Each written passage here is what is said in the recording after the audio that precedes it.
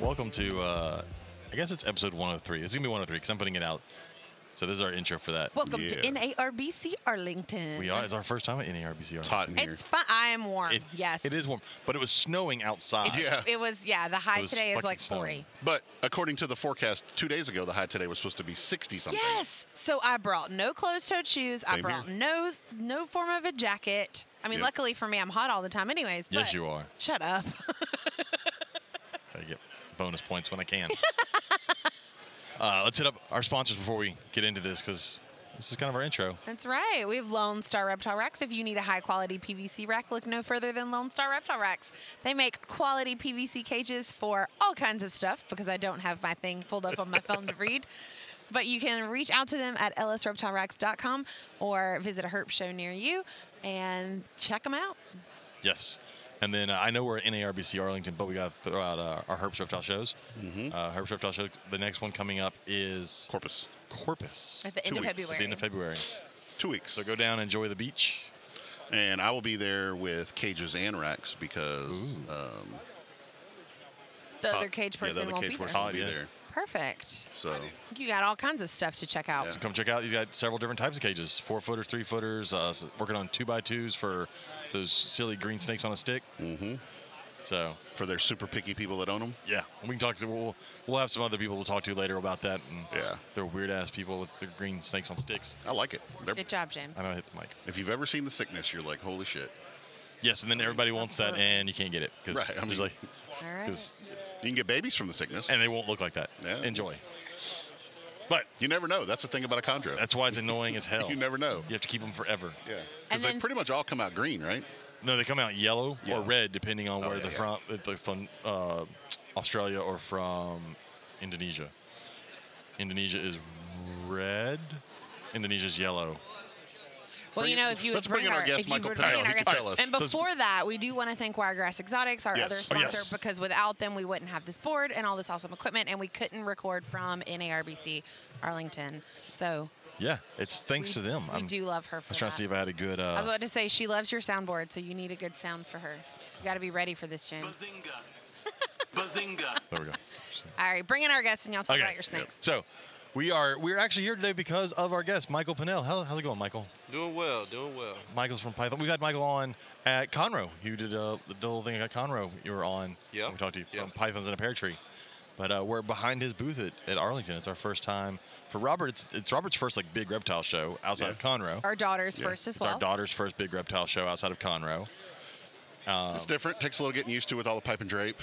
And it's a whole Yes. different group of people. I say it's a whole different group. I mean, we there's- know half the yeah. people here. Yeah. Yes. But there are a lot of people that come And there's from around. a lot of people that I know tangentially, like, you know, through Facebook and stuff that I Yeah. Yes. had conversations with, like John Feely. You know, met him yesterday. Of course, Justin Kabilka. Bob Vu's here. Bob Vu's here. Chris from Sea Serpents. Bob actually walked up to me and said, "Hey, you're Robert that does the racks and is on that podcast, right?" Nice. Yeah, You can talk to him later. We can get him on here later. Yeah. Very cool. But so we're here hanging out with Michael at the. And I'm gonna look at the sign that says The pit. It's a cool sign. It is a cool Nice. sign. But so Michael, what was your idea behind this? Because you came to me for this, and I've always wanted to do this, but you came to me and I was like, yes, I definitely want to do it now. So what was your idea behind this? Oh, here comes Rachel and Heidi. Look like they're on a mission. Sorry, All right, go ahead, so Michael. we, last fall when we were set up at NARBC, I was talking with Jason Brumley of Brumley Reptiles, Norm, my other partner from Royal Flush Exotics, and we talked about, this hangout, like all the carpet python guys, all the green tree python guys always come hang out at our table. Because if you look around, and you guys looked around today, it's a lot of ball pythons. There's very few carpets or other snakes. Yeah. So Wait, this kind of became... there's ball pythons here? Yeah, just a few. A few. Just a few. So then, like, all the carpets and green tree python guys always come hang here, and it's like, they call somebody, hey, where you at? Okay, we're at Pinnell's table, python and pear tree. So everybody started hanging out over here, and I wanted to do something that kind of incorporated them hanging out with us, and it kind of give back to them as well. So we came up with this idea. Norm actually came up with the name The Pit. And I came up with the kind of the logo as far as the couch. So we got this inflatable couch that your wife and I are sitting on over here, and you got these chairs. I'm on the Robert and couch James with will not be Pernell. sitting You know, on. we All right. just It's we fun, just we can have a bounce different I'm just Fly saying, around. anybody out there you that's know. ever seen the casting couch has definitely got a different view of what's going on right now. Yes, Yeah. yes, this is nothing like This is not a black I don't leather know what you're couch in an talking about. office room. I made the Never seen mistake of anything like that. sitting on one end and then having to get to the other end, and it was very awkward. Yeah, it's an and inflatable couch that uncomfortable for turns me. into an inflatable bed. It is not made for people the size of myself or Robert. No. Or we would me, send. for We would that send. matter. If I sat on it right now, I would send Pernell into orbit. I know. He'd be hanging from the rafters 20 feet up. Yep. Yeah. Or if But James yeah, it and I was just sat on it something. together. It was just something we wanted to kind of give back to everybody that always hangs around. And you know, for anybody that's been at shows, you always have somebody you're talking to that's vending, and then when you have other customers come up to the table, it's kind of like, how do you? So it's like, why don't you just kind of come behind the table, and we can chat and talk, and I can still allow people to see the animals, converse with them. So then there always wound up being a large group that would come through. So now we just kind of give them an opportunity to hang out. So, you know, Jason brought the cooler with water and stuff. You know, we got the couch. And it's kind of a tight fit, but I think it's kind of cool. It'd be fun, and we got people I'm gonna walking take by. a nap later. Yep, I'm yep. gonna take a nap on the couch And then later. if you get hung over, there's always that place to hang out. That is you know. true. Crash out, cover you up with a I little love sheet, it. and you're good. Yeah. So, what all did you bring today for this show?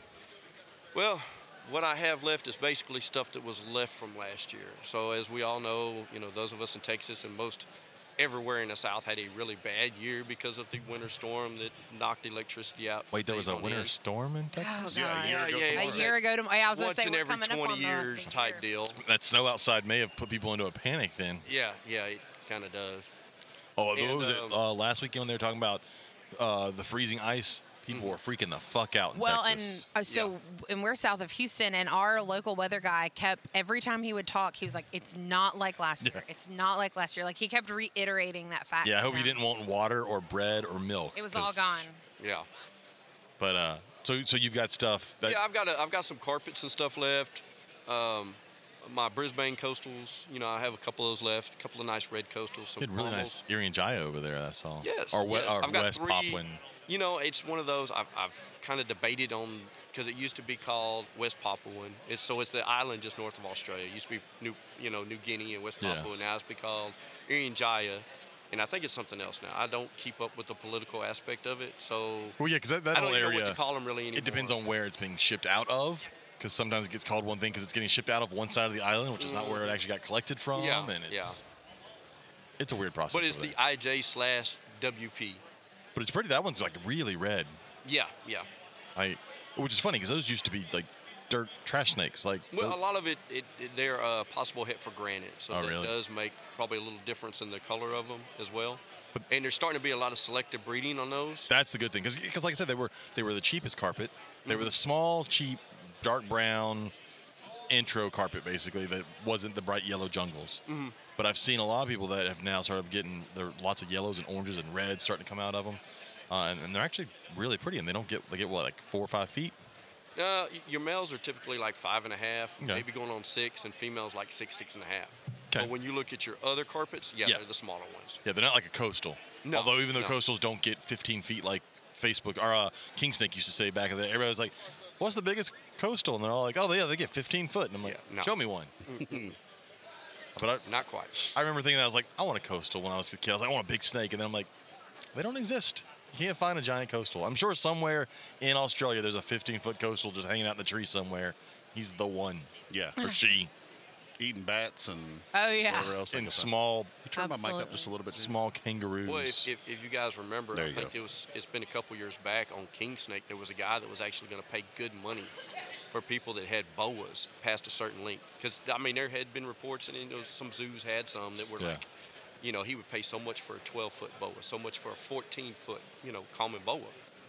I mean, he paying some good money now. Well, There wasn't there's a whole lot of them around. I don't know if he ever got any, the but I do problem- remember there was people out looking for them. The problem is the really big ones aren't living long because people fed the shit out of them to get them that big. And like, now you get to some of the true, what I call true red tails, the Guyans and Surinams, you can get some of those 14-foot behemoths. But yeah, the Colombians, there were a couple, but often they were super obese snakes. I think too is most of those that were is what you found in the wild because they had such a diverse diet. They weren't constantly fed the rats or whatever that we're feeding in captivity. That they just were allowed to grow larger. That and I just imagine the muscle tone on a wild snake is so much different than what we have in cages. Yeah. I mean, they're actually having to go look for food and move up trees and get a whole lot more enrichment. Yeah. So it's. I mean, like what Tom Crutchfield's doing with his enclosures. I don't know if you've seen it, Mike. I mean, he's got huge outdoor enclosures for his big snakes. Yeah. And I mean, he's also in South Florida where you can do that. 99% of the year they can stay out there with no supplemental heat or anything. As long as no one comes over there and kills and breaks into stuff. That's, that was horrible. Yeah, because they did it to him and then they did it to Kennan. Right, he got his animals, got both of his lizards back. Yep, amazingly. I watched that. So the first one they got back. The second one, one of the kids said, "Oh no, we just threw it out when we got it because the second one had like a kink tail or something. It was a black throat, I think. Anyways, it had some issues. So I think it's like a week and a half later, one of his neighbors right across the road called him to come over because they had an iguana. They needed him to come catch his iguana and remove it from their back porch. He gets over there. It's his lizard. It's not an iguana. It's his monitor. That's awesome. It's his monitor. The night before, it had been down in like the 40s and 30 degrees the night before. God. So it's very lethargic. He got it, but it was still alive. I'm assuming it's still doing well. I don't know. I haven't watched the recent video, but that is just crazy. I can't imagine. That's another thing that scares me about putting anything else. Like my tortoises are outside. I'm horrified that someone's going to drive by and go, "I want that," and just go grab them. What is that Norm just got out? Is that a granite berm? It's a granite berm. Yep.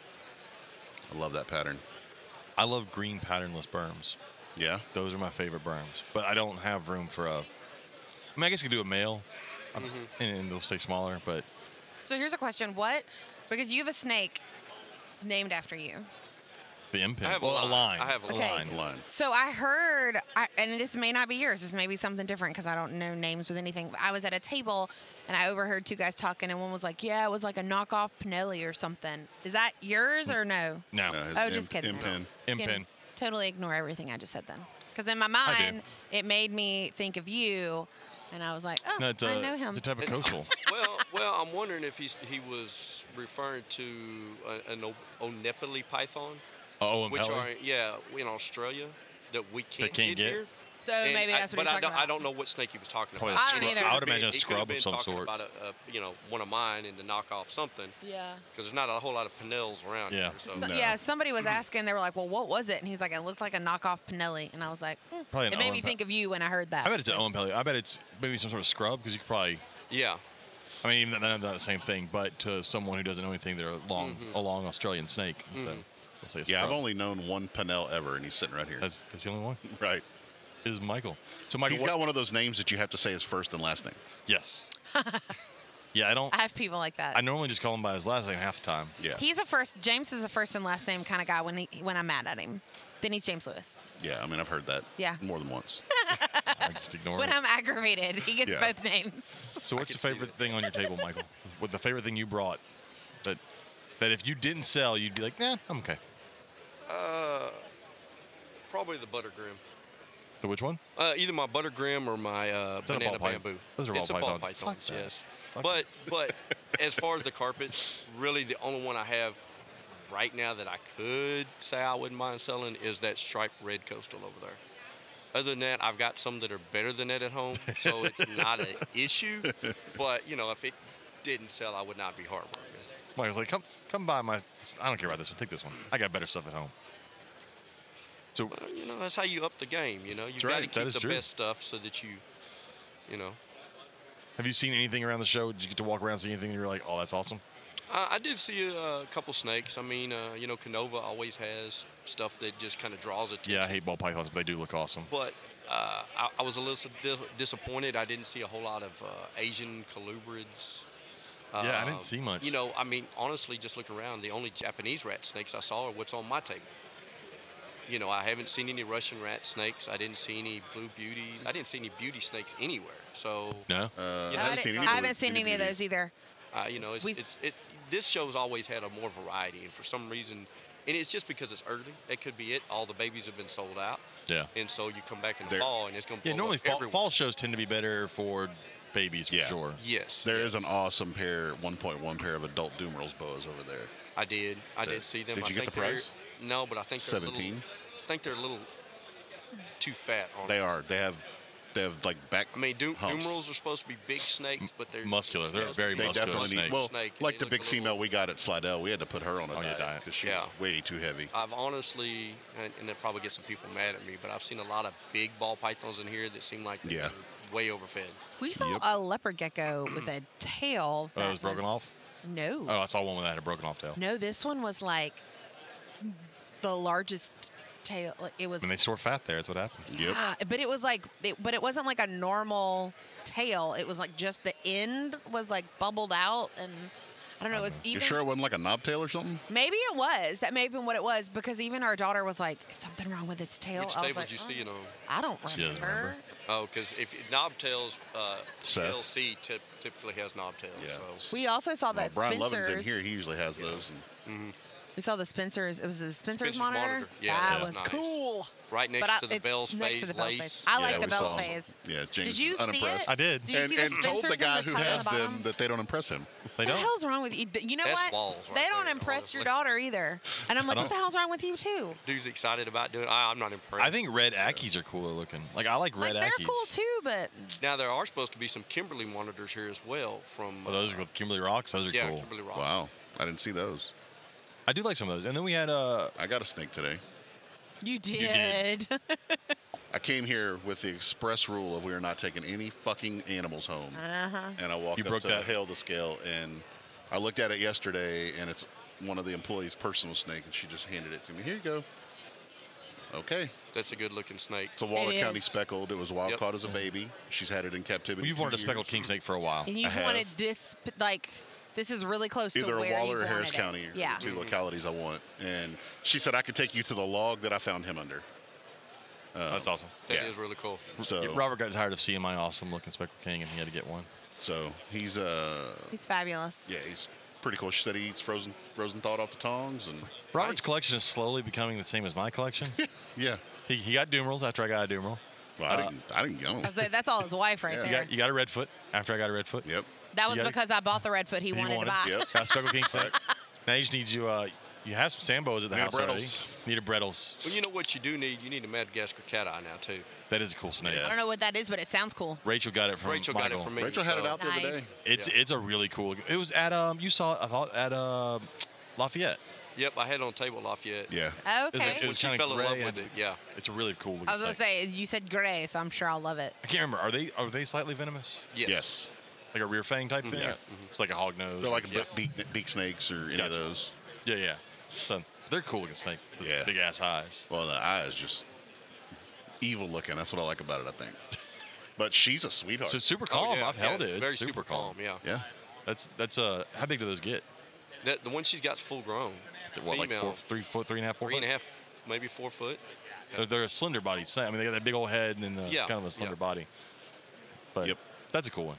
But you're right. I haven't seen a lot of. Although I haven't really stopped at a lot of colubrid stuff around here. I kind of. There's not a whole lot of colubrid stuff here. It's true. I zoomed through, I mean, Russell's got a bunch, and and that's a lot of corn. Russell had a bunch of people at his table, so I didn't get to Yeah, walk up same and here. actually see what he had. That's because Russell's going to sell out all of his corns. I just did what I always do to Russell. I walk by and I say, "What would Russell do?" And he goes, "Pretty much anything." The good thing is your son's not here to go and buy like 4 snakes from Russell at this show. I mean, he spends his own money. That's I mean, true. I've spent a lot of money today Yeah, that's true. on you buy? T-shirts. Oh, okay. Got a Well, mask, so got our a mask from daughters- US Arc. I'll say our daughter is officially a U.S. ARC member, so Cool. she got her shirt and we registered her, and so she's official now. Awesome. The two of us actually got 2 of the NARBC Arlington shirts because they have Adeline Robinson's art on them, and I we was not both asked really if I- like that. I was not asked if I wanted a shirt. Well, that's because they only go up to a 2X. Fuck them. Yeah, that's my problem. They don't too. like fat people? So Nope. they don't. And then I did buy you a shirt. From Snakenstein. Yeah, it's got like a really Chris? cool snake on like a sciencey table, and it made me think Yeah. of you, Cool. so I bought it. And Cool they had a things, 3X, so I bought it. And then I got a new mask to wear You from got a new mask US Arc. from US ARC. I bought a Are Kabilka we shirt. still doing masks? Well, you have to have them if you're on a for plane. certain things. And yes, some people are going on a plane soon. So Yeah. So, yeah. We don't really talk about it around And then, small ears. not here. She's right behind you. She's behind you. Shut your mouth or I will stab you. Yep. Sorry. And then I got a new US Arc. I got a I'll US fill Arc you in hat. later, Michael. You look very confused Yeah. at the moment. I got a US Arc And I hat. got him a hat because God knows he needs more hats. But Always. Always. But it went to a good cause. I did, It's and, USR. and nothing's alive. Yes. I haven't bought anything that's alive. We need so. to try to go over there and see. The problem is Phil's the only one here, so I don't know if we can pull him away from his table to come over here for like 2 minutes. Probably not. Probably not. Because he's the only guy that works for the If entire company. at all possible, you might be able to do it tomorrow. That's true. Early. Morning before Oh, opening. there you go. That's Before true. it opens. Like, go Yeah. talk to Just him kinda today and get that and set get up. it set up. Yeah. Because I would love to hear from him, because now all of a sudden people are doing those fucking care.org petitions. And I it's know. like, and I keep commenting. Several people are like, please stop sharing this Yeah. because USARC is specifically The asked. change.org, you mean? Change.org, Yeah. yeah. What did I say? You said Care. care.org? Yeah. And I was Screw like, them too. Yeah. I was like, I don't know that But one. I tell people, all you're doing is driving traffic to care.org. Your senator doesn't give a shit. Change.org. You did it again. Whatever. Change. Whatever. You know what he meant. I know, but I want to make sure the You listeners know what I had been saying. And all you're doing is driving traffic to them, and your senator doesn't care about a signature on there. They can't verify that that's a constituent. They don't care. But everybody needs to join USARC. You get a cool shirt. Even Brumley, he's wearing his USARC shirt. Yep. Look at Jason in his USARC shirt. I have mine on today. Probably wearing it. That's right. But Yeah, mine was a little tight. It looks like a muscle shirt. Well, I mean, Robert's sporting the In Table Blue muscle. podcast shirt. Robert already broke his bracelet for You're, the show. That's His little right. paper Too busy bracelet. flexing. Too much strength. Too much using that right wrist. Whatever, man. I'm married. Really strong. Exactly. That's why you use that right wrist. You would know. Totally set me up for that one. Oh. Yeah, there's JT. There is a JT. It's going to be interesting to see the people walking by. It was funny. My daughter walked around and she's like, I know a lot of people here. I'm like, yeah, because we do all the herb shows in Texas. It's a small community. I mean, It really is. Well, and then the people that she didn't like personally know, she recognized names when Well, I we go told back her to names talking about- because she's heard them on podcasts. We're talking So- about Michael. Before I ever knew Michael, I knew who he was because of Morelia Python Radio. Because they talked about MPIN all the time, and they've had you on. And I remember the very first time I met you was He was Longview. geeking out. Don't I let was. him lie. It was Longview, and I looked at the map of where I was for Longview, my first Longview show, and I was right next to Python and Parachute. I was like, wait a minute, I know that one. It was so funny because he's like, guess who I'm near? And I was like, I'm happy for you. You're excited. It was so cute. And then I realized it's just Michael. And then he gave me all kinds of crap for trying to come to Louisiana with carpets. So, yeah, Jeez, don't fucking don't do do that. yeah. Yeah. Don't do Don't it. do it. Stay away. No, but Michael's like one of my favorite people I know. Yep. I was very sad when you weren't at Conroe.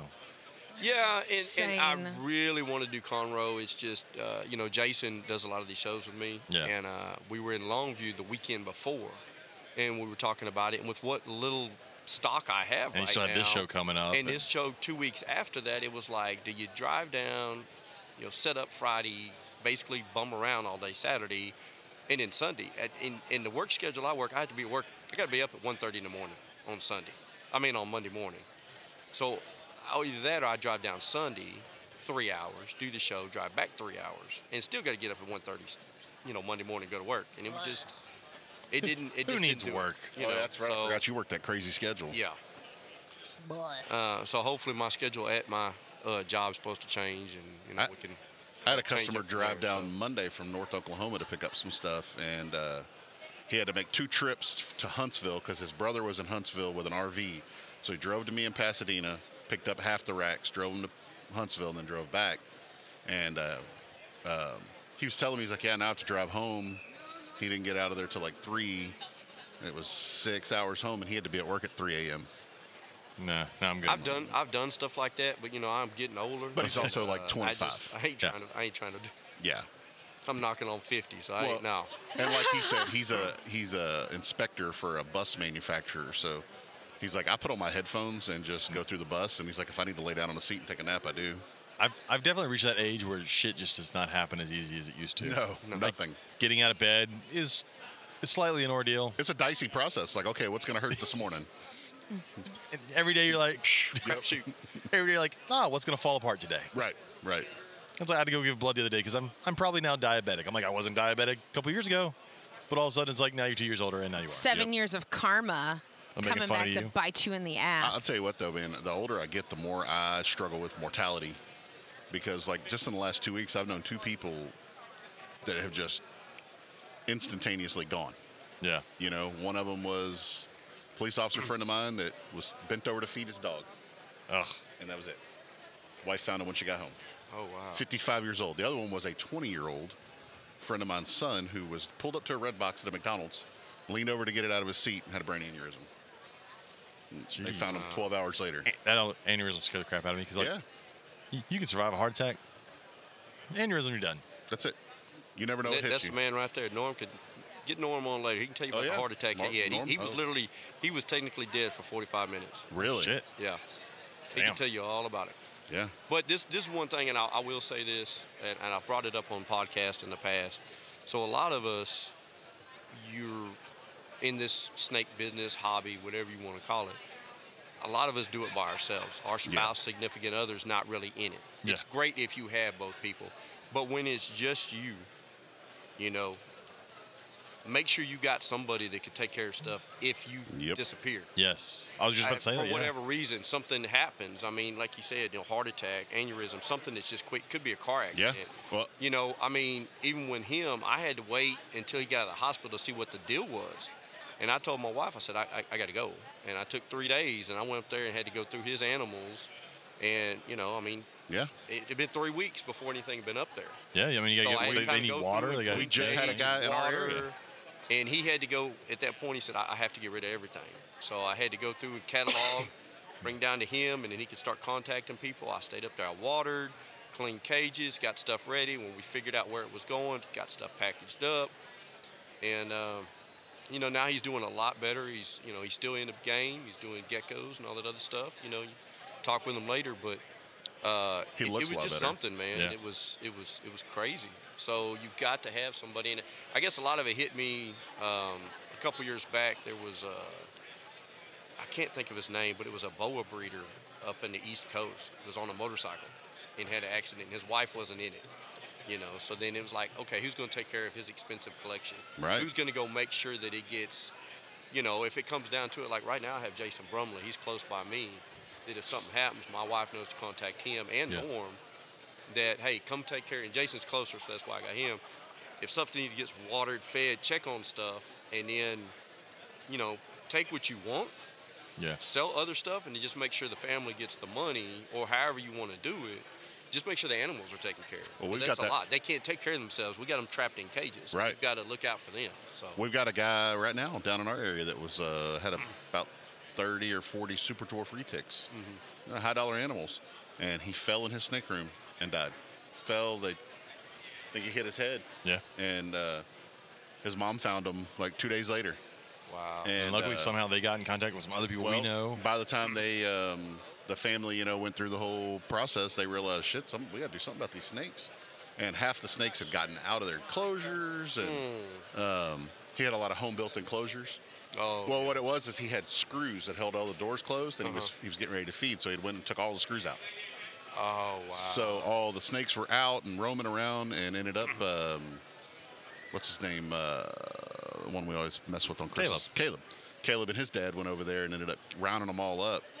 And they found some homes for them and all. Yeah. But that was by luck. I mean, they were able to get a hold of them and do that. Yeah. Well, I'm glad it was them, because a lot of times fire department, police come in and They just kill them all. freak. I mean, you heard the story of, I want to say it was probably in the East Coast somewhere too, where the guy they found dead, and they did say it was nothing to do with the snakes. Everything was kept pristine. Yeah. He had venomous and other stuff, but they were the ones that come in. So if you had stuff loose running around in the house, man, these people are going to freak. They don't have no experience with it.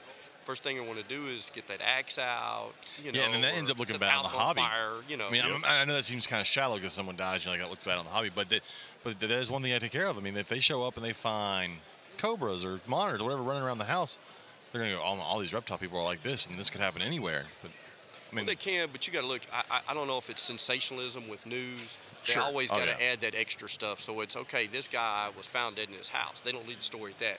This guy had venomous snakes. Right. You can have another one. And he died This under guy mysterious decided to, circumstances. embezzle money. Oh, but he was a pastor of a church. So you got to throw that in there just to make it feel even worse. Yeah.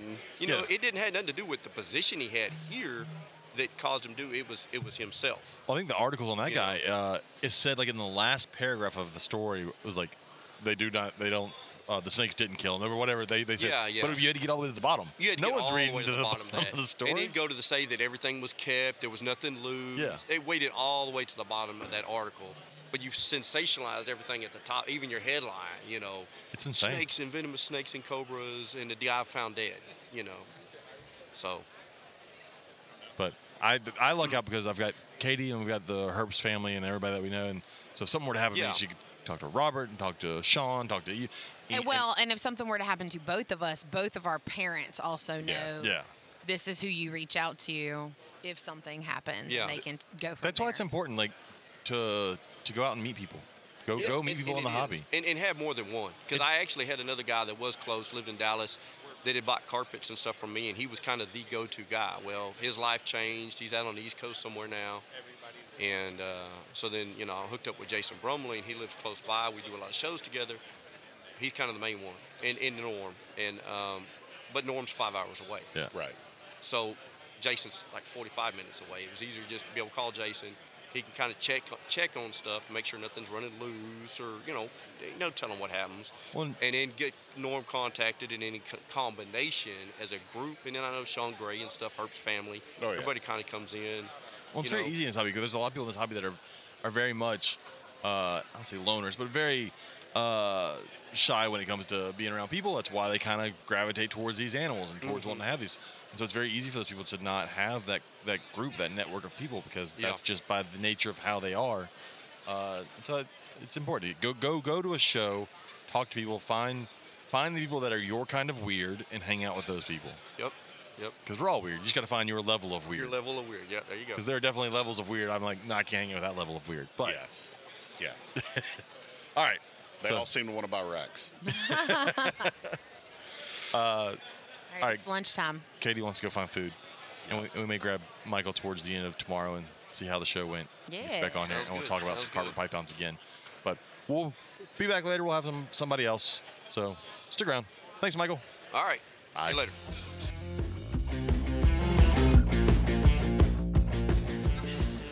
All right, we are back with Phil Goss from U.S. Hurt.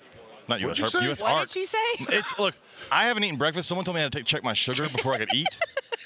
I did. He just had to stick his finger. And it's Poor U.S. Arc. baby. I'm wearing a hat that says it. Yeah, I can see it. I was at that's the problem. Right. You were wearing, so you should Well, have bought a here, look, I hat. put my sunglasses on. You can see it in the reflection. You look kind of douchey with your sunglasses on inside. Don't do that. Yeah. So it's Phil Goss of U.S. Arc. You don't have your U.S. Arc shirt on. That's what threw me off, too. How's it going, Phil? I'm all right. How are you doing? Good. You've been busy the last, 2 weeks. A little bit busy, yeah. Last night at the auction, I said, I'm sorry that more people know who U.S. Arc is now, but we're going to take care of it. So, Yeah. Absolutely. thanks. Yeah. That auction went great. Yeah, there's a big auction, so we did $68,000 in change last night, and the old record here was, I think, a little under 50. So, Oh, yeah, wow. good night Awesome. last night. Yeah, because Shit, Adeline's Adeline, painting went yeah. for $7,500. Todd from Timberline. Yep. Yep. That the auction was great. That this whole thing's been crazy. It's funny seeing U.S. Arc pop up on things that aren't reptile-related Facebook pages now. Yep. It's like bird groups and fish groups and everybody. Yeah, because this is an expansive bill, and U.S. Arc is the one who found it, buried in the 3,000 pages of the America Competes Act. So That's crazy. How does that happen? Like, how do y'all just find something that's buried in there? Does someone give you a heads up, or is someone actually having to read all however many pages of that? No. So we can do keyword searches on Gotcha. these things. So That's what I The figured. great thing about the internet now. yeah, we pay for a service and then it dings. So whether it's Python or boa constrictor or injurious or lasiac, whatever the keyword is, then we'll get alerted to it. Then you got to go dig it out and find it and read it. Yeah, we still had to find it, but that's a little bit easier than reading every bill that comes out. Yeah. Absolutely, and it helps to know, okay, I know my keyword is in here, so I know I need to read this versus reading everything that Oh, gets yeah. put Well, out if there's no keyword Well, in and then you there have to to peel register. apart the jargon that's used for however it's written or rewritten for the 14th time they've tried to sneak it into things. Right. Yeah. Well, obviously we got to go and create the alert and break it down into plain language for everybody because that stuff is no fun to read. No. Oh, So, but yeah, we do all that. The important part is just getting awareness of it, and then we go from there.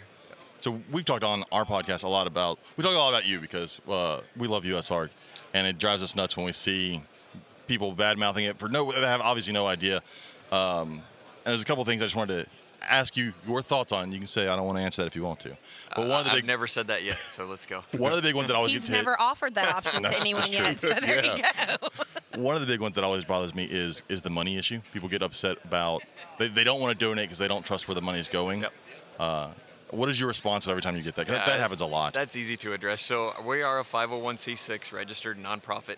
So all our 990s are actually posted on our website. So people can go there and look at all our 990s and how much money we get every year.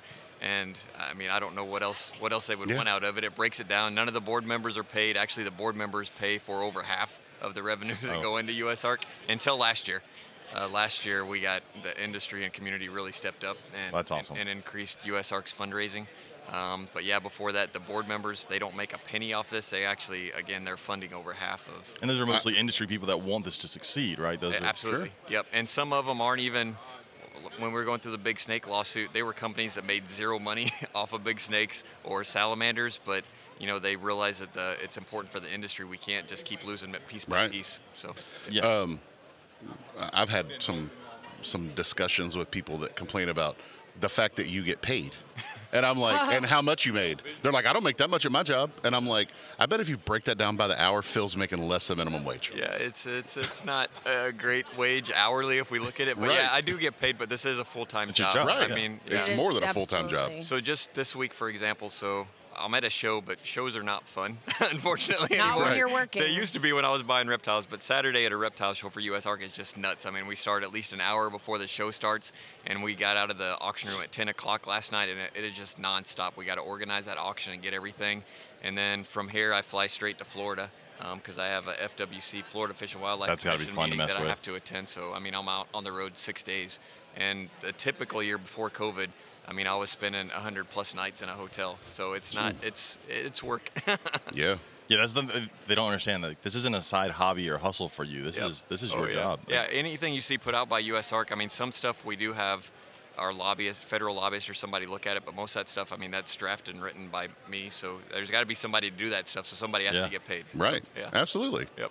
How did you get to this? Because you were I'm assuming just a reptile keeper at one point, and then you're like, I'm going to try and do more. So the way this worked was the first president went away, and I sent a one-line email that said, "Who's stepping up?"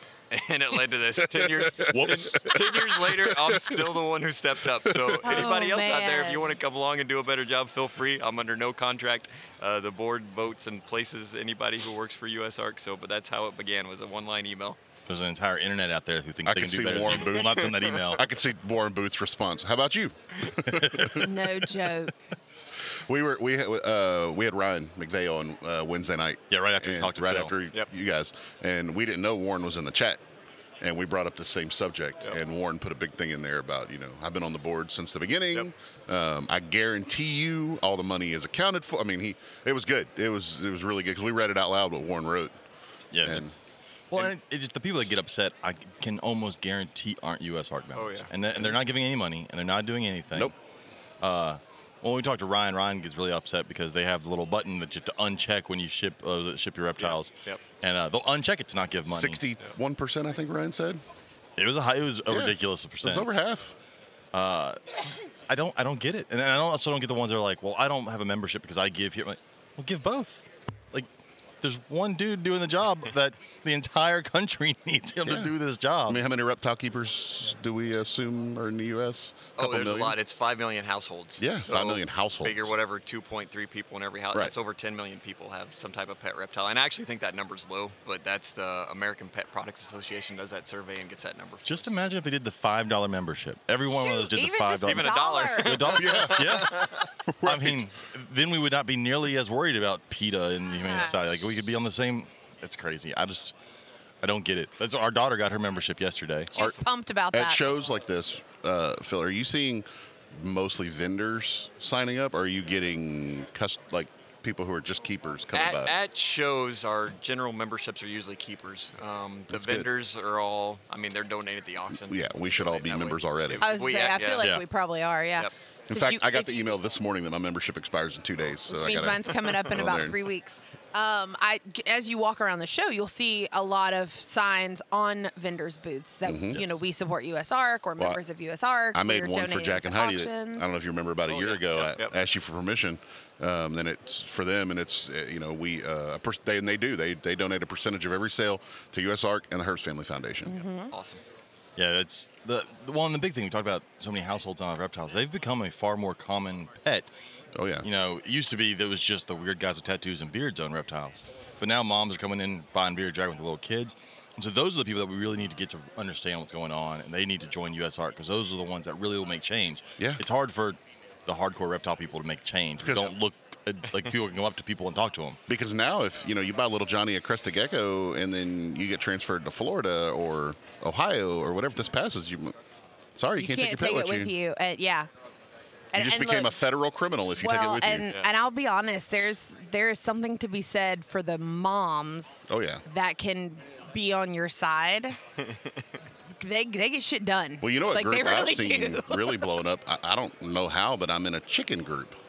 Yes. And these freaking people chicken are ladies Those are the ones to get the agriculture people. So we actually have one that I work with, and she they show their chickens, and she's borderline obsessed. I actually grabbed a paper off the US Arc table, and I'm gonna take it to her to show her and be like, because, hey, can you spread this word?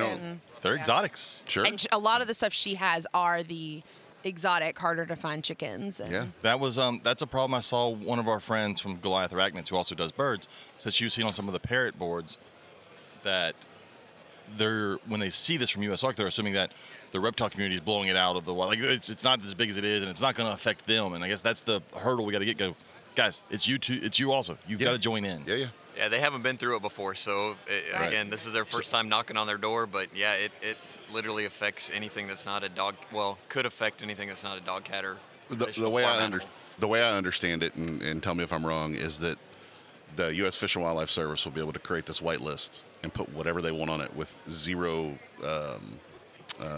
due process. Yeah, so there's really three parts of it. I'll try and be as quick as I can to explain them. The first thing that's going to happen literally overnight would be the large constrictor snakes and 201 species of salamanders and anything else that's already on the injurious species list could not be transported across state lines. That's not just sales, that's any transportation. Like you said, a family moves, they can't take their animals with them anymore. The second thing is a white list that you just mentioned. So FWS is going to look at what's been imported in minimal quantities, but we don't know what that minimal quantities is yet. So that could be 100,000 animals or it could be 10,000. If it doesn't meet that threshold that FWS comes up with at a later date, it's not going to be on that white list and will essentially be on a black list or a ban list. And then we're worried that anything not on that white list will also be actually listed as injurious, which means you can't transport it across state lines. And FWS will have a new emergency designation, so they can literally list a species, and the next day it would be illegal to move it across state lines. With no notice. Notice. No public hearings, nothing. But that's how all wildlife and fisheries things do. They leave everything open-ended so that they can make laws up as they go along. Sure. I mean, and unfortunately, and if y'all weren't there to do that, we would have lost snakes and all the stuff forever ago. Because as a general group, we're not great at all coming together on one thing. Yeah. We're really great at all disagreeing on things. This is something that, every time I hear you talk about this or somebody else talk about this, in my mind, all I can imagine is some post-apocalyptic book that I've had to read for an English class or something. Like, this is what it all seems like. Well, if this passes, this could be apocalyptic for our entire everybody hobby here. And anyone that owns anything other than a dog or a cat. I don't know who made it, but there's a hashtag petpocalypse going around now, and someone created a flyer about these Lacey Act amendments. Really? And it actually has US Arc down at the bottom, says check us out from what I don't know who it is, but yeah, it says hashtag petpocalypse that's at the top all of it. I can think of. It's insane. Well, and the other crazy part is that y'all are so busy that you had to start a Florida version just for Florida. So people say US Arc. If you live in Florida, there's also a US Arc just Florida. Yeah. Because they're under so much attack as well. And we don't recommend that for every state, but the writing was on the wall that for years to come, unfortunately, the Florida Fish and Wildlife Commission is going to have a target on reptile keepers. So we said, these guys, you got to get your own group started. So it's just like US Arc, it's a 501c6, it's all nonprofit. Unfortunately, at this point, it's the same situation we had for years, that the board of directors are actually the ones that were paying over half of what's going into their revenue right now. So hopefully as support comes for those guys. They won one lawsuit already. They've got a second lawsuit still ongoing. So, I mean, they're paying. And it's an uphill battle there, just because you got the iguanas, you got the Burmese, you got things that have already been there. Yep. And and you have the media that blows that out of proportion. Yep. Yeah, and the 100%. misinformation. The Burmese pythons got there because little Johnny didn't like his snake and let it go, which is not how that happened. Yep. Right. And But no one talks about the monkeys or the birds or everything else that lives there or the fish or. Yep. And Florida does have some issues. I mean, let's be real. We don't sure, deny that. sure. We say that the berm shouldn't be there. So two things. First of all, industry asked for tegus to be really regulated almost 15 years ago. We have been harping on FWC to do something about tegus for, again, well over a decade, and they finally got around to it, and they throw this ban at us. So rather than listening to us 15 years ago when we wanted to do something, they waited till it got so bad that they knew that they would be able to pass a ban. So for industry is fine, especially in a place like Florida with some species that possibly need to be regulated, but this all-out ban we're not okay with. And secondly, again, Florida has issues that Montana and California and Arizona and Maine and New Jersey, wherever you are, you don't have to worry about the things that Florida needs to worry about. So it should have been a state issue, never a federal issue. And they always jump to ban. That's always the first, like, we'll just ban it. Yep. Never like, let's try and fix it or figure out the issues. Just ban it and that'll fix the problem. Yep. Because that's never made a criminal out of anybody. From what I've seen in the hearings and stuff, the commission, they just don't even listen. I mean, they're just ignoring. They legally have them. Yeah. They have them because they have to, but they're just like, whatever. Their Our minds are already made up. Yeah. Well, I That's think sad. One of the big problems we have in the hobby is that a lot of folks, when you say that this could go through and they could end up saying that we can't have this, this, and this, so many people go, well, that can't happen. I've seen that a bunch on this, and people are like, this will never pass. Or there's too many. it won't affect me. That people are like, this would devastate the hunting industry because of the big game. And I'm like, yeah, it would. Yeah, You're right. You should worry. So we need to get those people on board too. And there was several people that have posted in some of the groups about, you guys are blowing this out of proportion. It'll never pass. And I'm like, you don't understand. This is attached to a good bill. Yep. This time, that that has a better than average chance of passing. Yeah, and that's another thing that was kind of misunderstood too. Is we were never opposing the America Competes Act. We are not opposing HR 4521. These Lacey Act amendments are literally with all the amendments that were added at the end, less than 1% of that bill. So there were over 200 amendments that were added while it was on the floor. I haven't even seen the final version of it yet, but now it's probably over 4,000 pages. So the Lacey Act amendments are only 3 pages. I actually forget the congressman's name, but the problem we had was, so this bill actually was introduced last summer as HR 4521 with a different name. I remember that. The bioeconomy something. So again, it was supposed to be about economic strength. It actually sat without a hearing for 6-7 months, and then when it came back, it had all these other sections added to it that never went to committee. They were never heard. They were never voted on in committee. They were just the first times that the entire House saw them was on January 28th, which was the same day we put out our alert. Yep. I guess the other big issue you have to face is that most people don't understand how government works, and I'll be one of them. Half the time don't get it, but they don't understand how these amendments get added in. They're new politicians, so it's okay to not understand. That's true. That's the crazy thing is that there's a bill for one thing, and then they're like, while we're here, let's just go ahead and throw in all these riders on it. Yeah. None of this has to do anything with what we're here for, and none of y'all are going to read it because you didn't read the first bill, and we throw it in. Yep. So that's, I think, people don't understand. Like, they assume politicians are working, for one, and they assume that they're reading everything that's put in front of them. And so that they saw this show up in there, and they would know better than to sign off on that. So, you don't have to listen to me. I'm just some guy talking on a podcast, but there are actual videos about this America Competes Act by the politicians, by congressmen and women saying they're actually calling out their other fellow politicians saying, how many of you actually read the 3,000 pages of this bill? I mean, they're actually calling them out. Yeah, Dan Crenshaw did that. I saw it the other day. Some of them are saying, I did, and they're calling out the other politicians saying, how many of you actually sat down and read through this?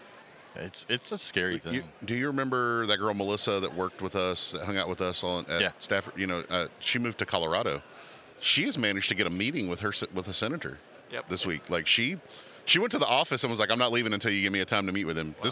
She's a little blonde girl, and she's tough, and she's got a meeting on Tuesday with one of the senators from Colorado. That's great. And some people, I've been looped in on some meetings with senators already, and even some people representatives because they may have known them before, so it doesn't hurt to go in and talk to them. So. Right.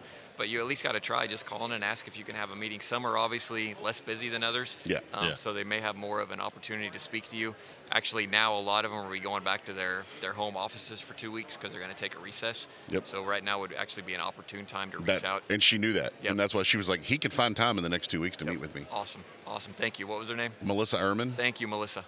And if people want to go through USARC through the website to try and do something, what can they do? Yeah, so it's super easy. We got the alert. Again, we tried. There's a lot to this bill, but we tried to break it down in as few words as possible. We could have written a lot more on it, but we tried to keep it short and sweet. It's still a little bit to sit down and read, but we got it all right there. We have a sample letter. If you don't want to copy and paste a sample letter, below that we have like 20 or 21 talking points. You can actually just copy and paste some of those and send some of those out. It's got a link to go and find your senator.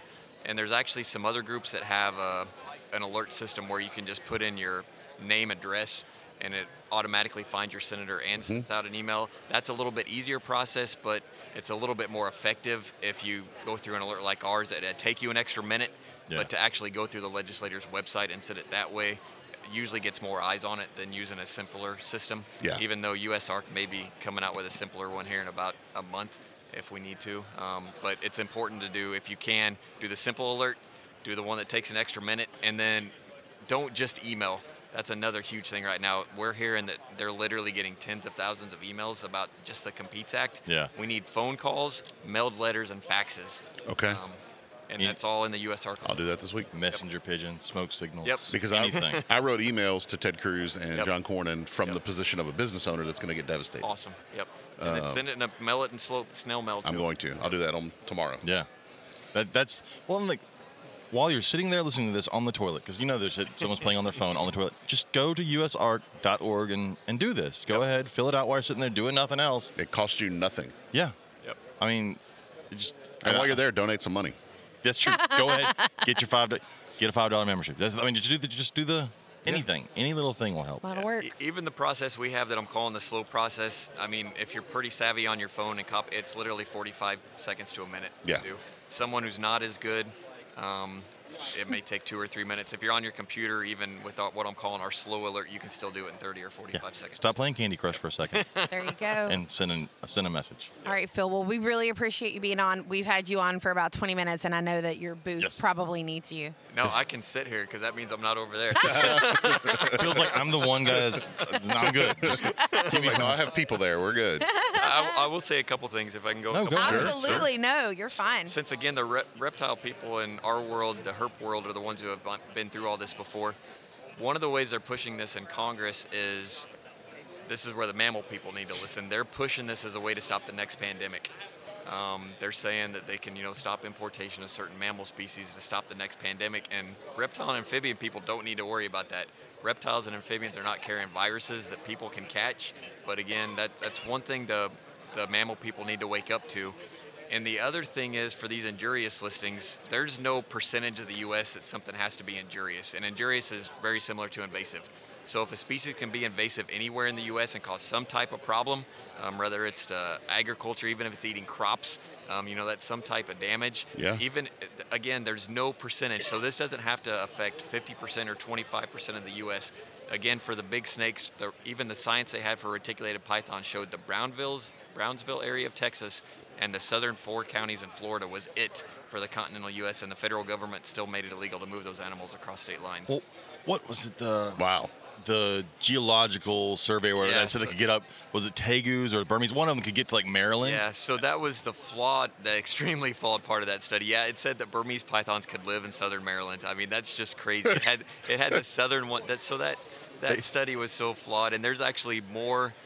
So first of all, that study was not peer-reviewed, and it never should have been used to do that constrictor rule. But there's been actually multiple peer-reviewed science studies that have come out now saying that USGS study was complete. Well, they're dying when it's cold in South Florida. So I've actually used that study in my classroom when we talk about cause and effect, and when the kids have to write to explain their evidence on things. I'm an English teacher.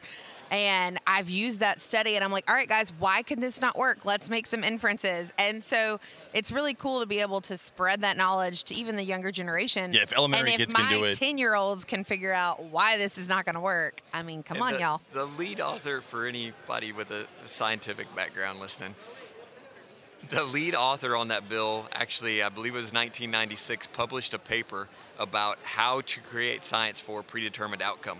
So basically, he wrote a paper on how you find your conclusion first, and then this is how you alter your science to come to that Wow. conclusion. And that was the lead author on that. I've been USGS teaching study. science wrong for years. You find your answer first, and then you do the damn. science. Jeez That makes You got to science so rewrite your much whole easier. curriculum now, James, and get all the other science teachers on board at your school. Yeah, so whenever my kids are like, mermaids are real, like, y'all already said mermaids are real, so now we just got to Prove pretend it. they're real. Figure it out. Wow. That's great. One always got me was the U.S. Geological stuff. Like, y'all study rocks. Shut the hell up. You're a rock scientist. Don't tell me how far Burmese According to pipes Sheldon went. Cooper, that's like the low rung on Oh, science. That's So- right. Sheldon's here now. That whole thing was crazy. I had something else I was going to say, and then Katie, that was a good question. I just can't remember what Sorry. mine was. Way to go, Katie. I apologize. Oh, I know. So how do you? It's a battle, I'm sure, also when people try to back up PETA and Humane Society, because to the general public, they seem like good guys. Yeah. But to us who have had to face them for years, realize the true battle. So what is your politically correct way of trying to handle that situation? Unfortunately, I hate political correctness when it comes to those groups. But so PETA is an animal rights group, and that's really one of the main problems. The masses don't know what animal rights means. Animal rights means the removal of all animals from our lives. It means no pets. It means no eggs from chickens, no milk from cows. It actually even means no honey from bees. Yep. That's what animal rights is. And people get that confused so often with animal welfare. So that's what all of us on this podcast and most people in the animal world are is it's treating animals humanely. Yes. You're not an animal rights activist, you're an animal welfare advocate. So what really bothers me is when you see someone who actually has pets or has horses or whatever it is and they call themselves an animal rights person, they don't understand animal rights, because if they knew what animal rights meant, they would not have those animals. Well, yeah, because they don't want you to have dogs, cats, anything. Yeah, they hate zoos. I used to be a zookeeper, and so Yep. PETA's the bane of I- existence as a zookeeper. About 2 years ago, was picking up some feeders at a pet store in League City at Rainforest, and it was a Saturday, and we were going to my wife's parents' house around the corner, but we decided to stop at Taco Bell on the way and get something to eat. So I pull in a Taco Bell, and this car pulls in behind me and blocks us in, and gets out, and we're like, "We want to know what you're going to do with those rats." And I'm like, "I'm going to feed them to a snake." And they're like, and they started like screaming and how Yep. terrible, and we're PETA, and we're this and that, and we're going to put out who. You want my information? Here's my name. I don't care. And I told him, I said, you need to understand, you're in Texas and you're blocking me in. You need to get out of my way. Otherwise, I'm going to make you move, and it might be the last thing you do. And, And I've always said PETA it's a terrorist organization. I don't care how they want to label themselves. Sure. They are a terrorist organization. They're labeled by the FBI as a domestic terrorist. Yeah. Yeah. And yet they get tons of money. That's the crazy thing is USARK is out here doing something good. PETA, who is labeled as terrorists, we're like, yeah, just give them money. Yeah, I want to make sure I cover that. I got to cover my bases there. So PETA is big on hiring people who are coming from groups like the Animal Liberation Front and Earth Liberation Front that are labeled by the FBI Yeah. as terrorists. So there you go. So people in PETA Yeah. have been on a list. Yep. Like, I was always amazed that the Whale Watch or whatever, that they got their own show. A show? Yeah. And we're going to go out and we're going to commit acts of piracy, Yes. and then we're going to glorify these acts of But piracy. see, and the problem is I can't believe they ran over their boat. I can. Yeah. the problem is they hide what is a good message. We should save the whales. Sure. But then they do it the wrong way. Whereas USARK is out here trying to do it the right way. Well, and your dad in our group chat the other night when we had Ryan and Bill on, he was very, because your dad is very pro-gun, Yeah. pro-gun rights. And they've been he facing was this kind of issue for forever. And he was Yeah, like, me too. you have to do this forcefully, but you have to be polite about it. Like, you Yeah. can't just go in. Forcefully You but have- respectfully. You have Yep. to be respectful, but at the same time, you can't just roll over and let them do whatever you want. Like, you've got to go in with a purpose and stick to that purpose and, stick to your guns for So lack when of I'm in better Texas, my elevator talk, someone sees the logo on the shirt. They're like, what is USARK? I said, do you know what the NRA is? We're like the NRA for people who keep reptiles. That's a great Hey. elevator pitch. Yeah. That needs to be on exactly. a shirt right there. I need a. When I've been I'm- working when I'm on- in Texas. I'm going to work on a shirt doesn't work for so well that. in New York. That's not gonna. Yeah. They're like the NRA. Oh yeah, we should shut you down too. Yeah. So that's my. You always get the talk. We talked about the wording on here. They're trying to say it's injurious and all that, and then invasive. But obviously, they never focus on cat. You talk about if you have dogs and cats, it'll be fine. And the most invasive species we have in the entire country is cats, and that never gets put on any list anywhere. It's weird. So even the state agencies have this same problem. So cats and dogs are horses, cattle. They're domesticated, so usually those go through a Department of Agriculture. So technically, FWS doesn't really have authority over cats, even though a lot of them are wild cats now. They're wild animals. They're feral. They're running around. I want you to go up and try and pet a feral cat. Yes. See how your arm looks when you come back.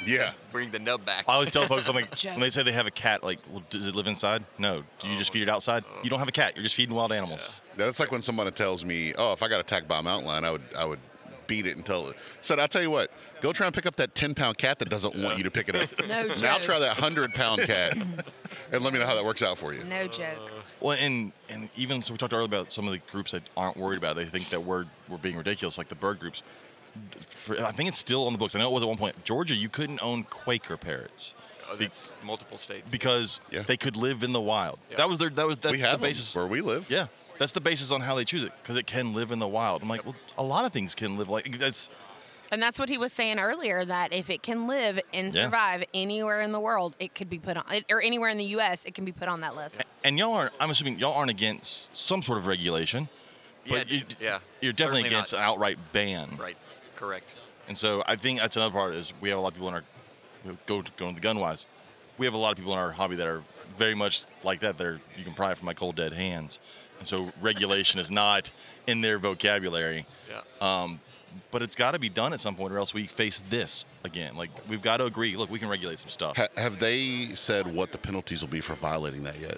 Oh yeah, it's a federal crime. It's I believe $20,000, up to $20,000 fine and up to 5 years in prison. Per animal or period? If they wanted to cite you for multiple. Yeah. So if little Susie takes her crested gecko across state lines, she's now a federal criminal for moving to another the state. thing you got a citation for.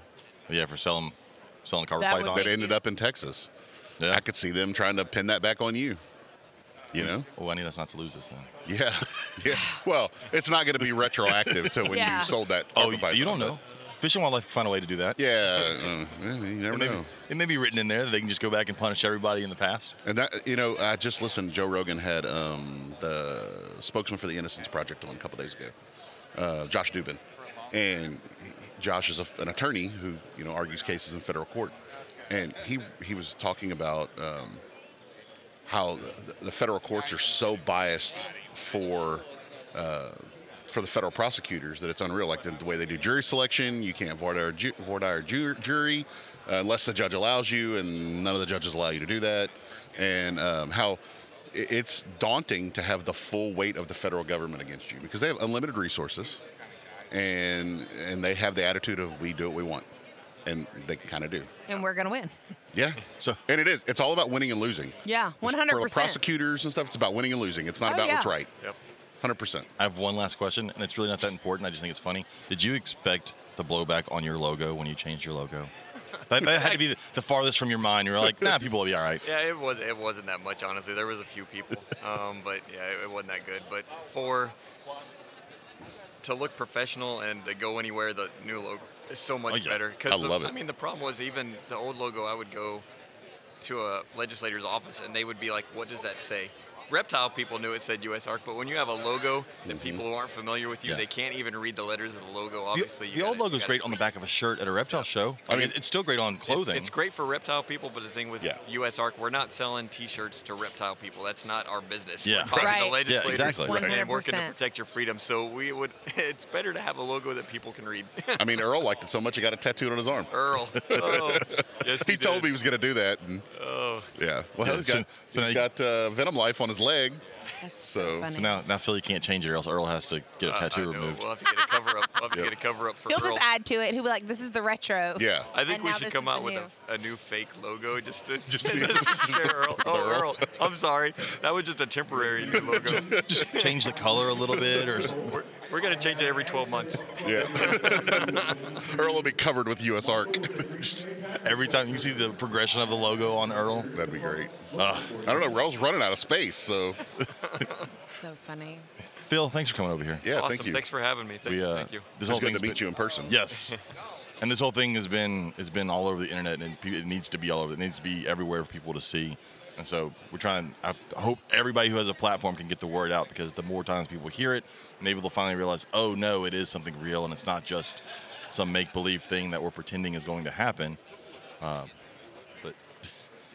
hopefully, This one scares me more than anyone in the past has. Yeah. Yeah, it's big, and this whitelist is a whole new thing. And people who aren't familiar with whitelists are just bad. Yes. We usually talk about blacklist or species that are banned.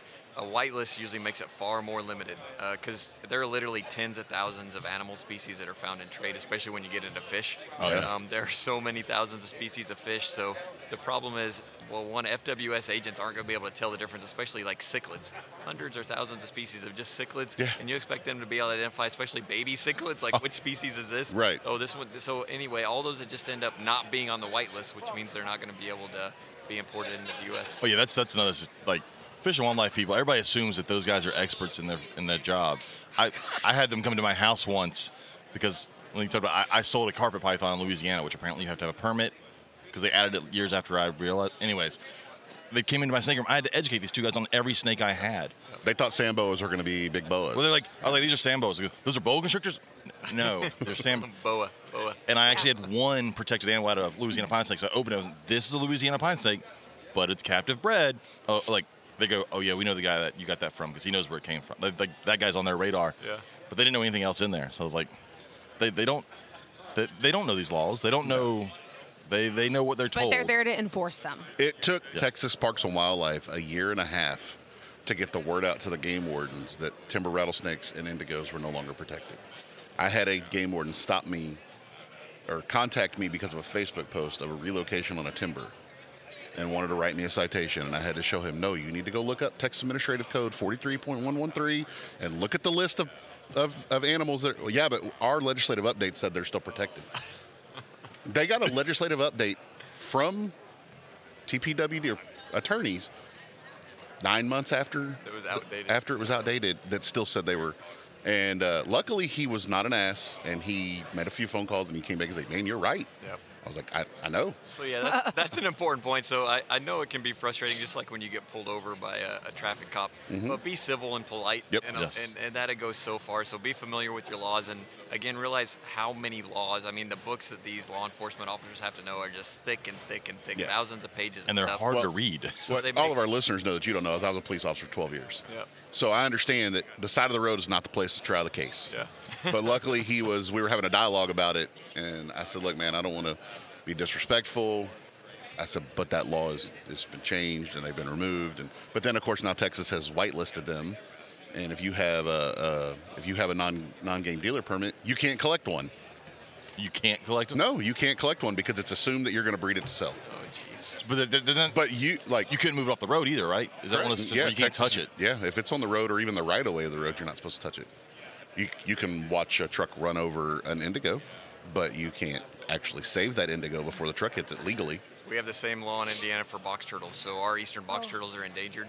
And actually, just a few weeks ago, I made a traffic maneuver that I probably should not have made and got pulled over because I saw a box turtle trying to get across the road. But I told the officer, I said, "Officer, I see dead box turtles on this road all the time. They're endangered species in Indiana." I explained to him what I was doing. He actually just gave me a warning and let me go. But yeah, it's like you said. Yeah. You can watch them get run over by trucks, but you're not supposed to pull over and touch Well, them. we found out from, I don't know if you know Terry Herring. I'm sure you know Oh, yeah, Terry. yep. Terry and his wife went herping in South Texas this year, or West Texas, and they got stopped by a game warden, and they had a suboc that they had caught. And the one young game warden told the other one, "Yeah, that looks like the fake snake we put on the road." And Terry was like, "Wait a minute, you guys are doing like what you do with a deer, where a poacher shit? Yeah, we put them on the road, and then we set up on it, and if people stop and pick it up, we write them a ticket." I'm Yeah. like, geez, there's enough Holy- criminals out there. We don't need to manufacture But it's them. just crazy. Holy Like cow. you can't say that. That shows you that this legislation is never for actual conservation. That's not what it's for. Because if it was for conservation, you wouldn't mind if I picked a snake up and moved it to the grass. Yeah, 100%. That's And that's, I mean, we're all guilty until proven innocent. I mean, how many of us at this show, whatever, we got 4,000 people in the room right now or whatever it is, we're all going to pull over and move a box turtle across the road, 100%. especially Oh, if we know yeah. it's How illegal, many- but we're looked at as, oh, that person's picking that box turtle up to take it home and, Yeah. and keep it. Because Texas defines hunting as killing, taking, harvesting. So they consider picking up, Yep. just like with the roadkill in Texas. You can't pick up roadkill without a game warden giving you a wildlife resource document. And I had about a year ago, Yeah. there was an otter killed right in front of my neighborhood, hit, and it was in pristine condition. And so I'm like calling every game warden. I'm like, I want to harvest this otter and do, skin it and make something out of it. I couldn't get any of them to tell me. I couldn't even get them to call me back. There's like 6 game wardens in our county. It happened in the parking lot of our county court. I went in and was like, can the judge? He's like, I can't. He's like, it has to be a game warden. And he got a game warden on the phone, and the game warden's like, well, I probably can't make it up there till tomorrow to look at it and make sure. I'm like, well, that'll be too late. The fur will be slipping and won't be any good. I watched that otter just rot away for like a month. God. So quickly, I know we're trying to wrap up, but No. I was not at all trying to rush you. I know the two of them can talk for hours on this subject, which is fabulous. And I didn't want you to have somewhere that you needed to be and us be the reason. Phil's you weren't hiding. there. Leave him alone. Yeah. I mean, by all means, hide away. So unfortunately, we're talking about guilty until proven innocent, and unfortunately, that's how we all get painted. There are bad actors. It doesn't matter what law is passed. There's going to be people who are breaking whatever new law there is. But that's what USARC does. We always hate to see collective punishment. So if you're a responsible person and you want to keep a reticulated python and you have the resources and ability to do that, you should be able to do it. If you're going to have a large enough cage and you're going to be responsible for that animal for 30 or 40 years, you should be allowed to, but you shouldn't be banned and have no opportunity to do that just because someone else may have done it improperly. Yeah. So again, that's collective punishment of the whole because of the few, and that's something we're totally against. And that seems to be how most laws are written. It's un-American. I mean, at the core, it is un-American. Absolutely un-American. Yeah, one person. I mean, North Carolina is seeing that right now, and y'all are having to deal with that. One person screwed up, and now everyone else is suffering from one person. God, I bet when that story broke, you were like, son of a bitch. I bet you were just like, I'm not leaving the house today. Yep. I don't know if you saw it. Unfortunately, there's another one. There's a guy who just got arrested on Friday, I think, in Grand Prairie. That's like 5 minutes from here. Oh, really? Yep. That's where Andy lives. That's literally the next town over from Arlington. Get ready for that. Shit. The cobra disappeared 6-8 months ago. He notified the authorities. They tried to find it. They still haven't found it. He thinks it crawled in the wall and died. See, but at least he notified the authorities. Right. That's the other one. That was my biggest issue. I was like, all right, I get it, but we all fuck up. Texas has, I think it's a Class A misdemeanor to even. Yeah, he didn't have his permit either. He was unpermitted to. Fuck it. He screwed up too. Damn it. Because, and also their venomous is illegal in all of Tarrant County and also in the city of Grand Prairie. So he couldn't have, if he'd had the permit. Another point. He had broke 3 or 4 laws already. So now we're going to get another law possibly thrown at us to protect. Which is crazy. Protect the world. He broke a law that was on the books. He broke multiple. Yeah, multiple. There's a law for that. Passing another law is not going to stop someone from breaking the law. Like, that's not how that works. Yep. You can't pass more laws to stop people from breaking laws if they've already broke laws. Right. I always say drugs have been illegal for a long time. Yeah. Murder's been illegal forever. At the ceiling height, here's a really, and I don't have an answer, so I probably shouldn't even say it, but we pay lawmakers. That's who runs our country, our lawmakers. If they are not passing laws, they cannot provide a reason for continuing us to pay their salaries. So every year, we're just going to get more laws. That's just how our government is set up. We don't have problem solvers that we're paying. It's lawmakers. So if they're not writing laws and legislation, then they're not doing their jobs. Every year we get more. No one's trying to resolve an issue. So what we need to do is we need to change their job description to if you're not writing and passing laws, you are trying to make the laws we already have work more efficiently. That's you get paid more to what Josh Dubin said the other day on Joe Rogan's podcast. But you get paid more to resolve an issue. Go resolve an issue and fix it. Sorry, for those of you listening, we just had a giant T-Rex with USARC stickers all over. With a USARC tramp stamp on the back of it. Around. Who knew the T-Rexes had tramp stamps? Oh, gosh. It does feel good, and I bet it feels good for you to see so many USARC shirts walking around in here. It does, and I started the auction out last night by actually apologizing. I said, I see some new faces in the room. I'm sorry you know what USARC is now if you didn't know previously, but it's good to see y'all here. Yeah. That's the other. We've got to get the general public to realize it's a good thing. A USARC is a good thing. Like, and stop listening to the 2 or 3 people that just have a loud voice saying negative things. We talked about this past week where there was someone posted right away saying that you guys were basically out for a money grab, and that it started with a ball python breeder thought that they found it in the bill where it had been removed, and she made this huge post about it, and I immediately was like, you need to take this down until you verify. Yep. And then she verified and then deleted all the comments of people saying you need to take this down, and then locked it. Yeah. Well, it's crazy. That spread it spread so much faster than a post from USARC about the issue. I had at least 10 people send me screenshots of it in the first 30 minutes, and because I didn't actually see it, I got a screenshot of it, and I'm like, and I'm friends with this person on Facebook, so I went and looked, and James commented, and several, John Grant, who owns a pet store, we were all like, you need to stop.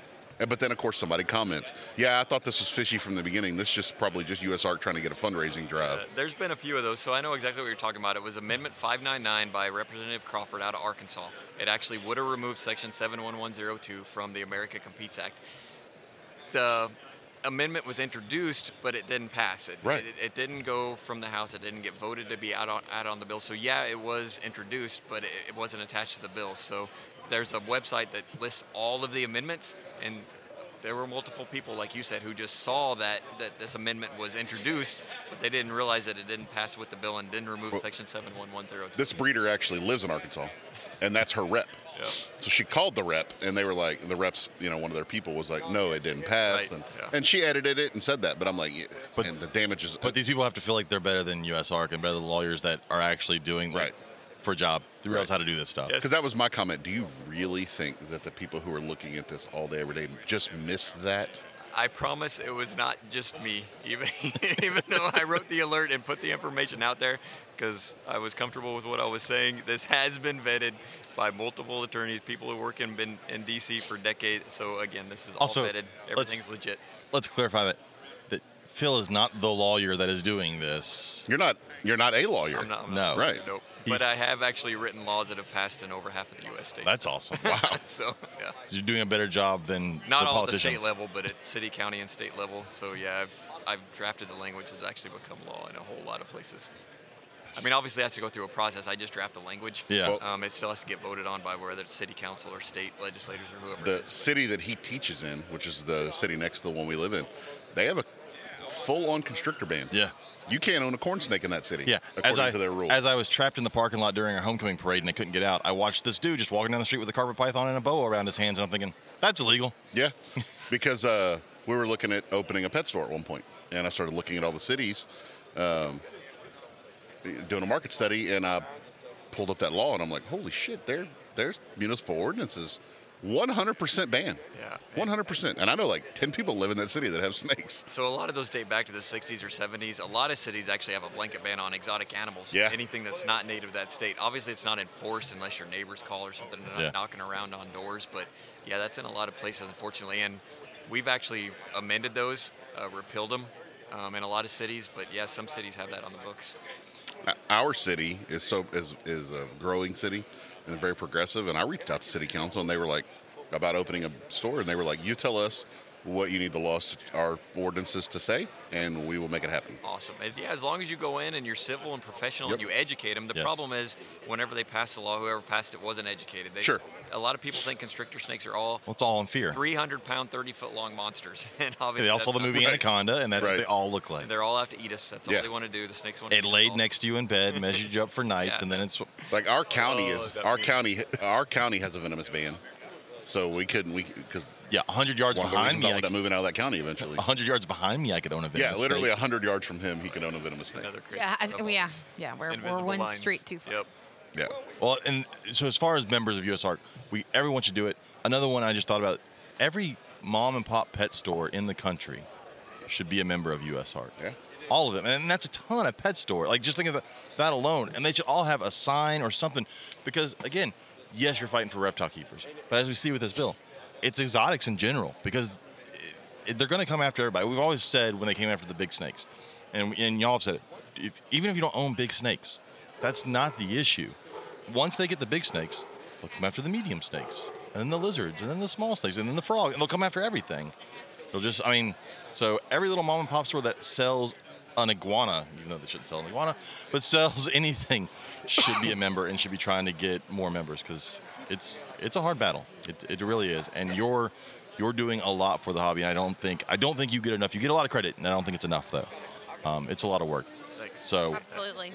we appreciate you coming on and talking about this. Awesome. And now you have to Yep. go back and actually do work. You have Now to I go gotta earn that. stand up. You have to go earn that paycheck that people are upset that you get. Yeah. Oh, people. But thanks for coming on, Phil. Yeah, that's it. Bye.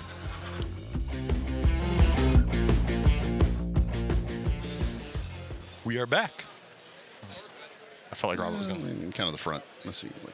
Anyway. I mean, I ate lunch and then I made myself walk around some so that I didn't fall asleep James and I went later out and today. loaded some racks up. So There you go. It is Worked cold it out out. there still, in case anybody's wondering. Yeah. It's not as Yes. bad as it was earlier. No, the It's sun only is when out. the wind blows. When the wind blows, it is brutal. And there's not snow falling on us. Yes, now. it stopped snowing. So, we are back with Norm Barrett of Royal Flush Exotics. How's it going, Norm? Oh, it's going. So, Norm, tell us a little bit about what you breed, and then we'll kind of get into some. I know we kind of mentioned you a little earlier with Michael when he was on, but what all do you breed now? Now I am mostly into bearded dragons, crescent geckos, gargoyle geckos, leopard geckos. That's the main ones right now. Of course, looking for future stuff. So you like things that have to eat way too often? I'm a glutton for punishment. Yeah, I like things with legs. They just eat way more often than I'm willing to feed things. He actually has a lot of really cute stuff on his table. I'm just going to throw that out there. It's adorable stuff, The but, leopard geckos are so cute. but they like to eat all the time. Yeah, that's bug-wise. It's with the dubia colonies. I've got a lot of dubia colonies, but I still don't have enough to feed, especially the babies when they come along, and I have to subsidize by going out and buying. We have a leopard gecko in our classroom. I've had her. She's about 2 years old now, 2.5 probably. And my students take care of her. I don't. They remember they're 100%. Sean telling me at the peak of his leopard gecko breeding, he was going through 1 million crickets a month, and his Ew. paper towel bill was more than his house note. That's crazy. Yeah, imagine that. That's just a lot. That's a lot of work. That's daily work. Right. I'm a lazy person, which is why I own snakes. I was about to say, you're not really a lizard person. or tortoises that I can eventually put outside and just be like, all right, guys, have Eat some fun. grass. Yeah. Enjoy your grass. Yep. So we were talking earlier with Michael, and we got to talking about the idea of having to make plans in case something happens to you with your collection. And he brought you up talking about health issues that you had. And I just wanted to see if you want to touch on that a little bit and tell us kind of what happened and now how you got back. Because you're back from where you were. You're doing much better now Oh, yeah. than where you were. Yeah, October 16th of 2020, I suffered a widowmaker, Oh, man. which is 100% blockage of the LED artery in the heart. Wow. I was at my grooming store that day, and I don't remember 2 days before, 2 days after, but I was there. I went home, had a sandwich, and I started being sick. And I called my fiance, girlfriend at the time, and asked her to come home and how far she was. And she got home and said I was pacing through the house, so she just grabbed me and took me to the hospital. In about 15 minutes at the hospital, I went into cardiac arrest. At least you got there. Could you imagine if it happened at home? Oh, That'd have been it. That'd have been it. I mean, I was actually they called it 45 minutes. They Jeez. worked on me for 45 minutes, and those 45 minutes, the doctor says I was deceased. wow. So, at the end of the 45 minutes, the doctor went up to Jen and asked if she could do, or if they could do one last thing, which was give me a blood thinner called 10 case, which is kind of made the same way anti-venom is made. Mm-hmm. But this is a form of the E. coli virus that generated through a Chinese dwarf hamster. Oh, wow. Wow. And they injected that into me, and I actually bled out of every part of my body for about a week afterwards. So it worked. Yeah, it worked. And that's what brought you back. That's what brought me back. Got it thin enough to get blood through and Yep. Get me to the hospital where they could put 2 stents into me, and then put me into a hypothermic coma for a week. fuck. That's wow. Yeah, about 14% of people that had what I had survived. Oh my gosh. I have a friend who's an attorney, and his story is very similar. He started feeling sick at the courthouse. He was 39. Started feeling sick at the courthouse. Was driving home from Brazoria County Courthouse to his house in Pearland. and pulled over at a gas station and called his. He doesn't remember it either. Called his wife, actually fiance at the time, and said something is wrong and I don't know what it is. And she said, "Stay where you're at. I'm calling 911." As the ambulance pulled up, he fell out. Yeah. And same thing. He was. I mean, they had given up on him. And it's when I was a full widowmaker. When I blanked out, I was actually in the middle of having a seizure. Oh yeah. I had multiple seizures, multiple strokes, and of course the heart attack. Wow. And so we talked to Michael earlier. After that, I mean, how big was your collection at the time when this happens? I had about 150 snakes between me and my fiance, and they were of different, ball pythons, carpet pythons, Asian rat snakes, North American rat snakes, just a variety of stuff. So those got split up. Michael got my carpets and my African house snakes. And I got an African house snake from Michael, so it probably originated. Those ones didn't originate from me. They originated from another friend of his. But he also got some of my ball pythons, my het red stuff. I was really into the het red exanthics, were my projects with ball pythons. Yeah. My Asian stuff and North American rat snakes, they went to John Stoltz from Travis Whistler Reptiles. Yeah. And the rest of my ball pythons were split between Joe Ferguson of Oculus, who has those snakes on the table there. Oh, yeah. And the rest of them went to Robert and Netta Schinkel of Schinkel Reptiles up in Kansas. And they pretty much all drove. Mike came up, got everybody fed, pretty much watered and cleaned, because I was gone for a month. Wow. And You were in the hospital there, and then rehab and stuff. No, I was in the hospital. Oh, you were in the hospital the whole time. Yeah. Yeah, these mics, you have to be kind of close to them because they're directional. Make love to the mic. Yeah. There we go. But yeah, Mike came up, got those ready, got them all bagged and boxed, and then everybody pretty much came up that day and pretty much cried for a whole day. Jeez. I mean, especially because I imagine at that point no one's able to talk to you because they put you in a coma relatively soon, or how long after? Well, I was in the hospital for amazingly only 16 days, but when I got out, I was pretty much couch ridden. I couldn't sleep in my bed because all my ribs and my sternum were cracked. Oh yeah, from CPR. From CPR. And Mike came up and got it all ready for me. And all I could do was sit on the couch. God, Talk about a good friend, man. Yeah. Oh yeah, yeah, and that's Mike and I planned this years ago. If something happened, he would be there to help me with my collection, help me in general. Yeah. But that's the same way with him. If something were to happen to him, I'm to have the forethought to do that, because there's a lot of folks, even like you'll see people that are young and in great shape, still have the same thing. I mean, things happen, like things you don't plan happen. They are called accidents Yeah. for a reason. Oh yeah. Mm-hmm. And that's just. And so you went from that. How long was it until you were able to start keeping it in? Because you went from snakes to lizards, which is a big jump to go from. I didn't go. I actually had those on the back burner. Gotcha. I have a pet store, so to speak, but more of a dog grooming store. But I have a friend that helps me there, and she looks after all the lizards.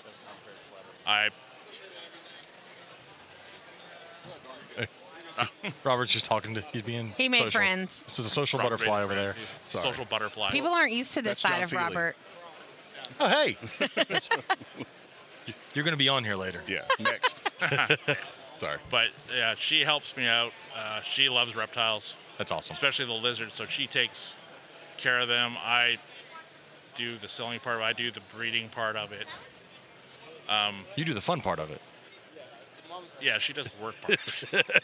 But just the projects of what we both want to do. Well, that's awesome. So you've got a real network all around with everything, which really makes all that so much easier. Yeah. And we talked with Michael earlier. It's very important that people have that full network, and people need to get out and meet people. Like come to shows, talk to people, learn the people that live around you, because it helps you having those people nearby. Yeah. And a lot of like Joe Ferguson of Oculus, he doesn't like the sales part of it, but he loves the animals. Yeah. That's like the guy you get your pines from. Yes. Oh, yeah. He hates He hates selling. people. Right. Yeah, he's not a people person, but he Right. loves the animals. He's damn good at what he does, too. Definitely. And so where are you at? Like, so you said you had about 150 snakes before this. Where are you at lizard-wise now after this? Probably about the same right now. It's just so much more work. 150 lizards is so much more work than 150 snakes. Yeah, well, a lot of our breeders are actually in bio setups. You know, and that takes an incredible amount of work out of. Yeah. Yeah, so you're not cleaning. Absolutely. You're not on paper towel. Like we were talking with Sean Gray earlier with all those lizards on paper towels. Yeah. That's constant cleaning and stuff when you're on paper towels like that. Oh, yeah. Having them on bio, that makes a huge difference. I mean, it's a lot more setup. Well, the trick is you got to have it set up right, because so many people do like, I'm going to do bio, and they just Right. buy a glass tank and put some dirt in it, and like, Oh yeah. it's not bio. 2 weeks later, all their isopods and springtails are dead, and it's just a dirt tank. And then now there's growing Yes. mold in the corner, and they don't know why. And It's my fiance Jen. She actually has 4 tokays at home, 2 breeding pair, Oh, cool. all in bios. Wow. And I was actually talking with the lady this morning about Can she hold them? not by choice. They hold back. They hold back. With their James's face. dream is to find like the one tokay that may be calm enough to handle. I've seen pictures online of people holding them. It's a but unicorn. There's a lady that used to walk around NARBC years ago with multiple tokays Really? on her. God, they're such a that cool would looking freak lizard, me but out. God, they bite. Oh yeah. Oh, they do. Believe me.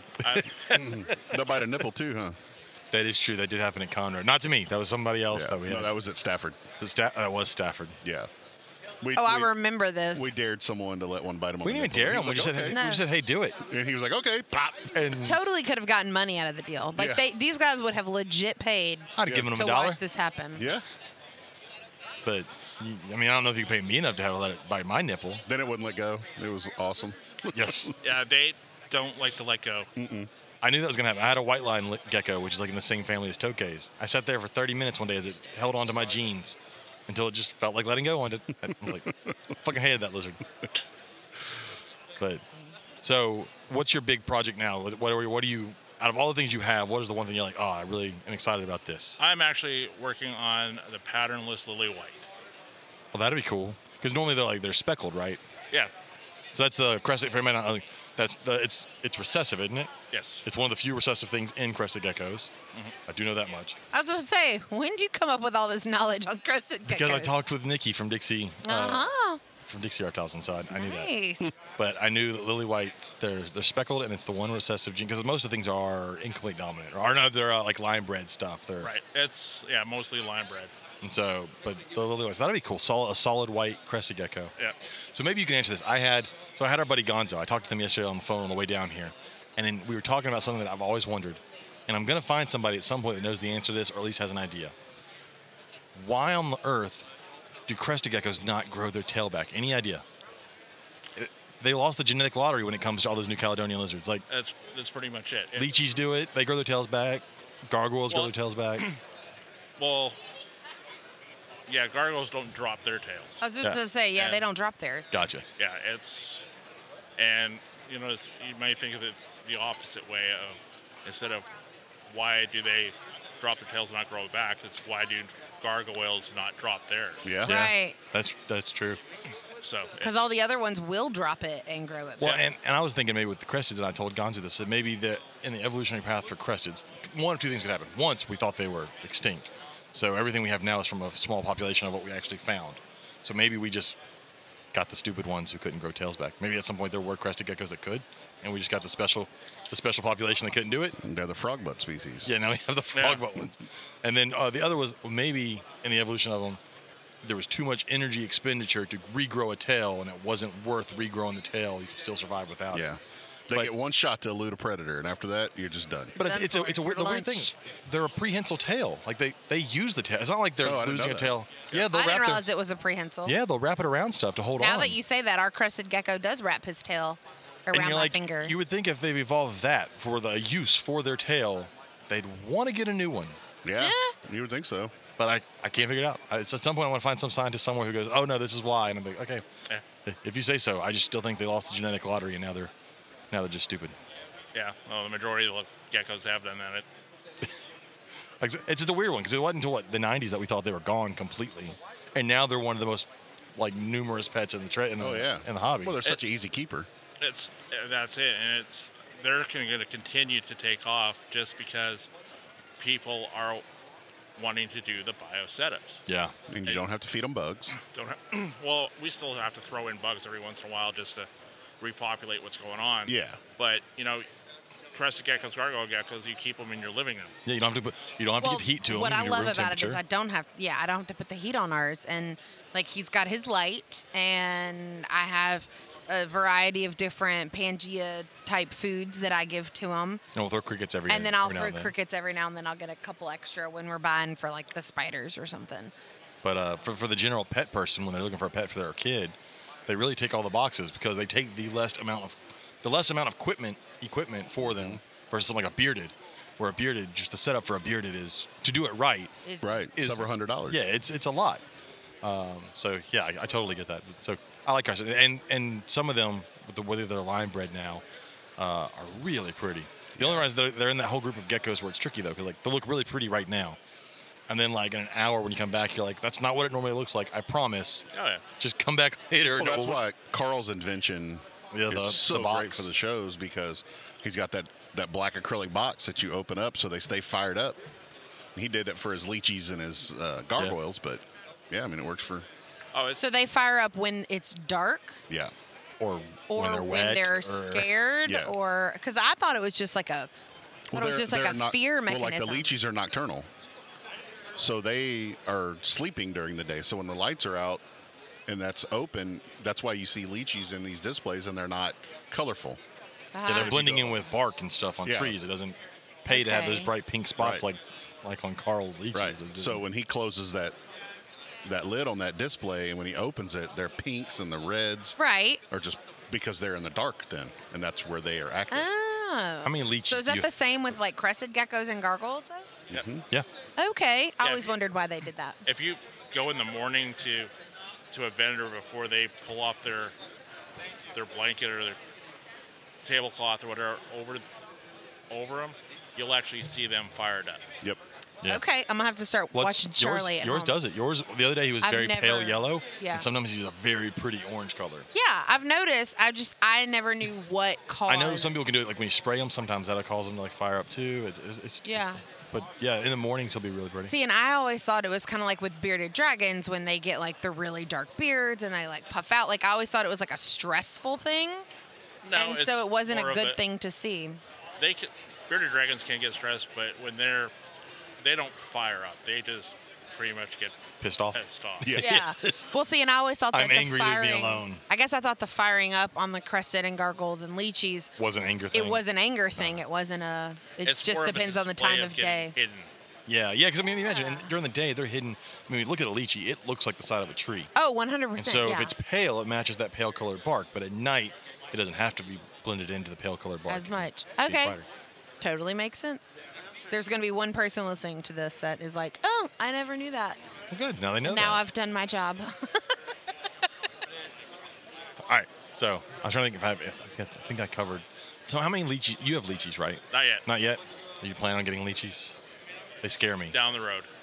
They scare. I Why can't. do they scare you? They don't scare me. I'm afraid of them.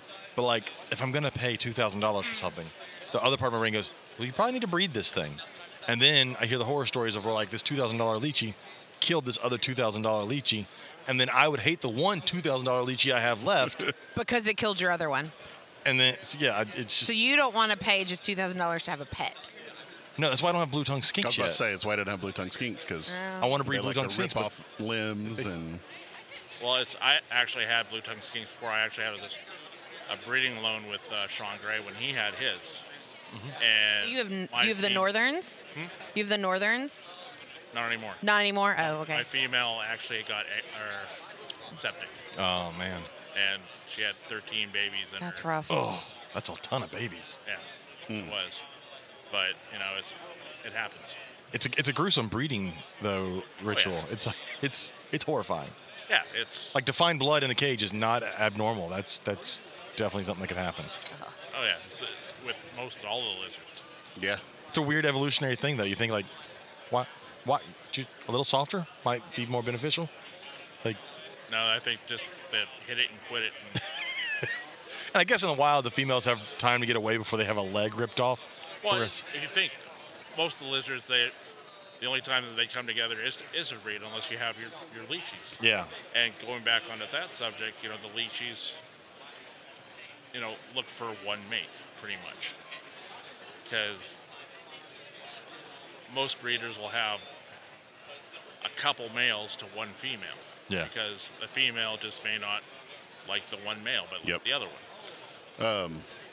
Hail the Scale had they'd put a male in with one female, and she rejected him. So they took him out. This is when they were still learning. Took him out and put him directly in with another female, and she could, I guess, smell that other female in him and ripped him apart. Holy cow. I mean, just ripped him apart. That's insane. Yeah.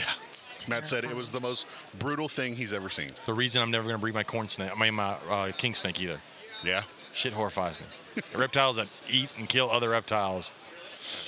I'll stick with my Samboas. Although I take that back. I did have one Sambo once grab a male. Yeah. But she thought it was food. Like, to her defense, I put it in there, and as soon as I slid the tub shut, I guess it triggered her, and she grabbed them. I was like, oh, fuck. So I got them out, waited 10 minutes, put it back in. They were good. But, yeah, they're not ripping off anything. So, all right, Norm, we'll let you get back and go sell more of your lizards. Yeah. And play with your narwhal. Absolutely. Yeah, it's the battle of the Norwal today. Got the little bearded dragons hanging out on the narwhal stuff. Have you seen that? No. It's adorable. I'll come look at it. In the a little tub, there's a little narwhal stuffed animal. And the with bearded dragons are hanging all out on just it. chilling on Nice. it. So, They're cute. thanks for coming on, Norm. All right, thank you. Talk to you later. All right, bye.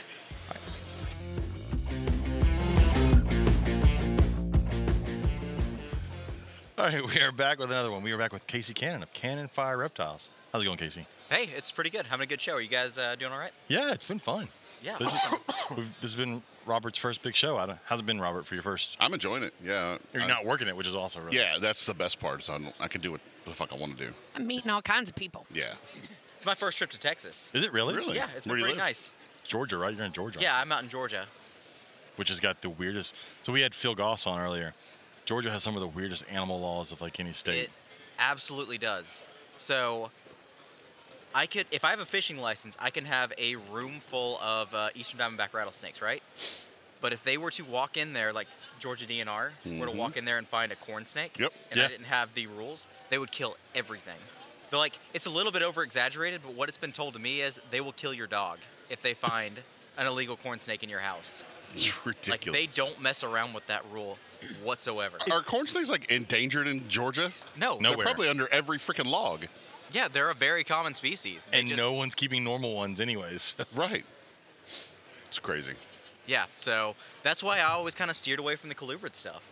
I was afraid of like Any repercussion. any at all. repercussions of it. Yeah, like I was afraid that if I got some rat snake stuff, I'd find out like, oh well, technically it's the same species, even though like they're from, Arkansas or whatever like that.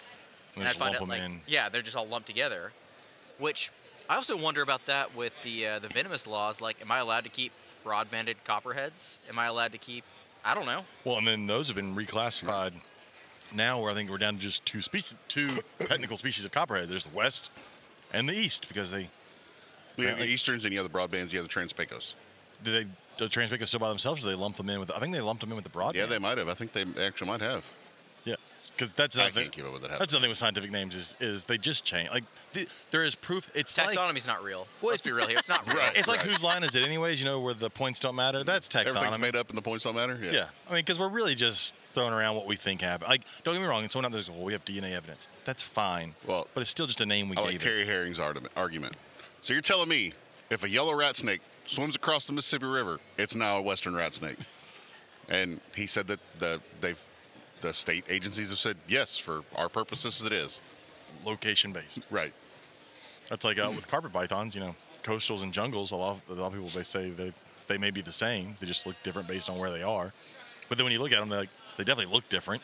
Well, I've had this argument with some people where you look at gelatin and you look at Port Douglas, Yeah.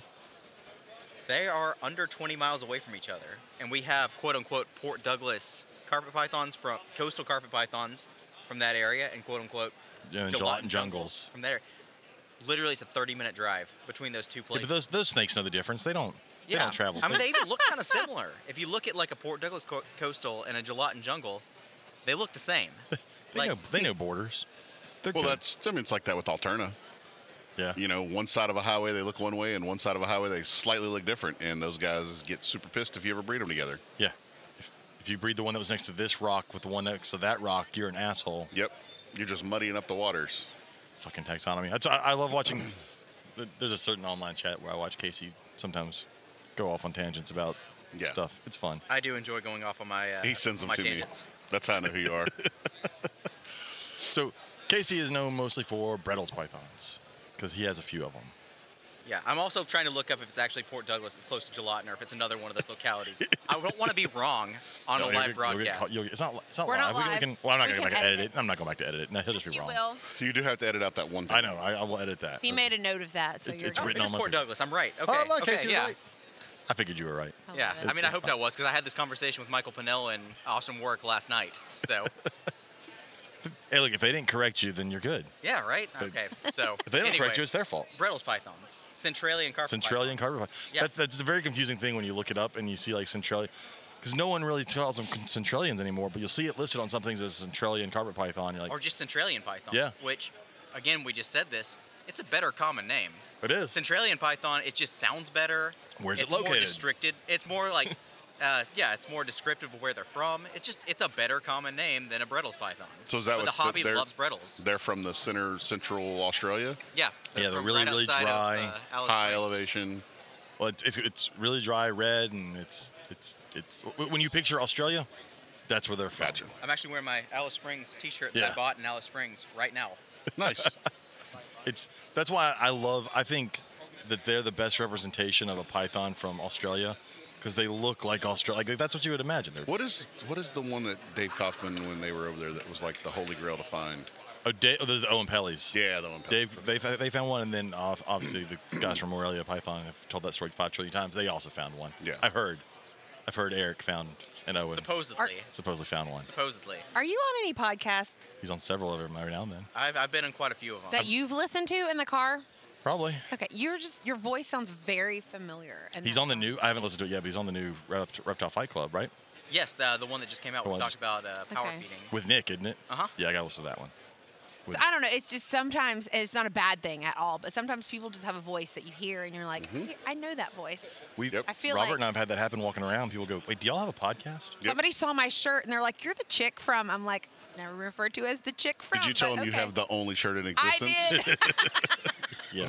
Okay. I did. I'm Just wanna make working on sure. it. I've been hearing that for like 2 years. But okay. I know. It's moved to the top of my list though. Some Oh, other okay, things okay. have been Cool. bumped It's off. up there. So, So back to the Sorry. Brettles thing is also confusing because it's the scientific name, and I'm not a huge fan of using the scientific name as a common name, especially when it's named after a person, because you get fussed up if it's Bredli or Bredli, depending on. Yeah, and I've been told by Scott Eiper, who is like a real stickler for Latin names and stuff like that. It's supposed to be Bredli, which sounds stupid. That sounds stupid. I can't do it. It's a stupid I could agree name, on but I guess Bredli it's I. right. I could do Bredli I because if there's 2 I's on the end, I could do that. so but it's not Brettles. So here's It's the name. named after a It's guy named after- named John Brettles. Yeah. So when we call it Brettles python, that's his name, but the scientific name Oh. is Morelia. Is it Morelia? Yeah, they're Morelia Bredli or Bredli. But anyway, they're an awesome species from Central Australia. Indestructible. Yeah, virtually indestructible. I mean, it's unique in that the environment is basically an island, but instead of being surrounded by water, it's surrounded by desert. So they're a species where they're almost restricted in their environment to dry riverbeds and areas with just enough tree cover and just enough rock cover Yeah. to be able to provide them a habitat. Like, you don't really find them out in the deserts of Central Australia. What you do is you see these dry riverbeds that are kind of cut little paths through the area, and that's where all the trees are in that environment. And the thing about carpet pythons in general is, if you don't have trees, you don't have carpets. You know, they're a species that is very much very much tied ecologically to trees, Yeah. environments like that, and the birds that come into them. So Because they're eating small birds and small mammals that climb up or have you ever see any pictures of like coastals from Australia? It always seems to be the pictures of them eating like a wallaby. Like you never see them when they're eating. a brush-tailed possum. Yeah, they're not. It's never the pictures of them eating like smaller stuff. Everybody's like, look at them eat this giant thing, and then we freak out when someone's like, I think I fed my snake too large of a rat. No, you're good. No, you're absolutely You're good. So with Brettles pythons, I have seen a few pictures of them eating in the wild, and it's always birds. There's a video of somebody had a trail cam set up. Oh, in the water. Yeah, it's hunting in the water. Yeah. Where it gets like a magpie or something like that.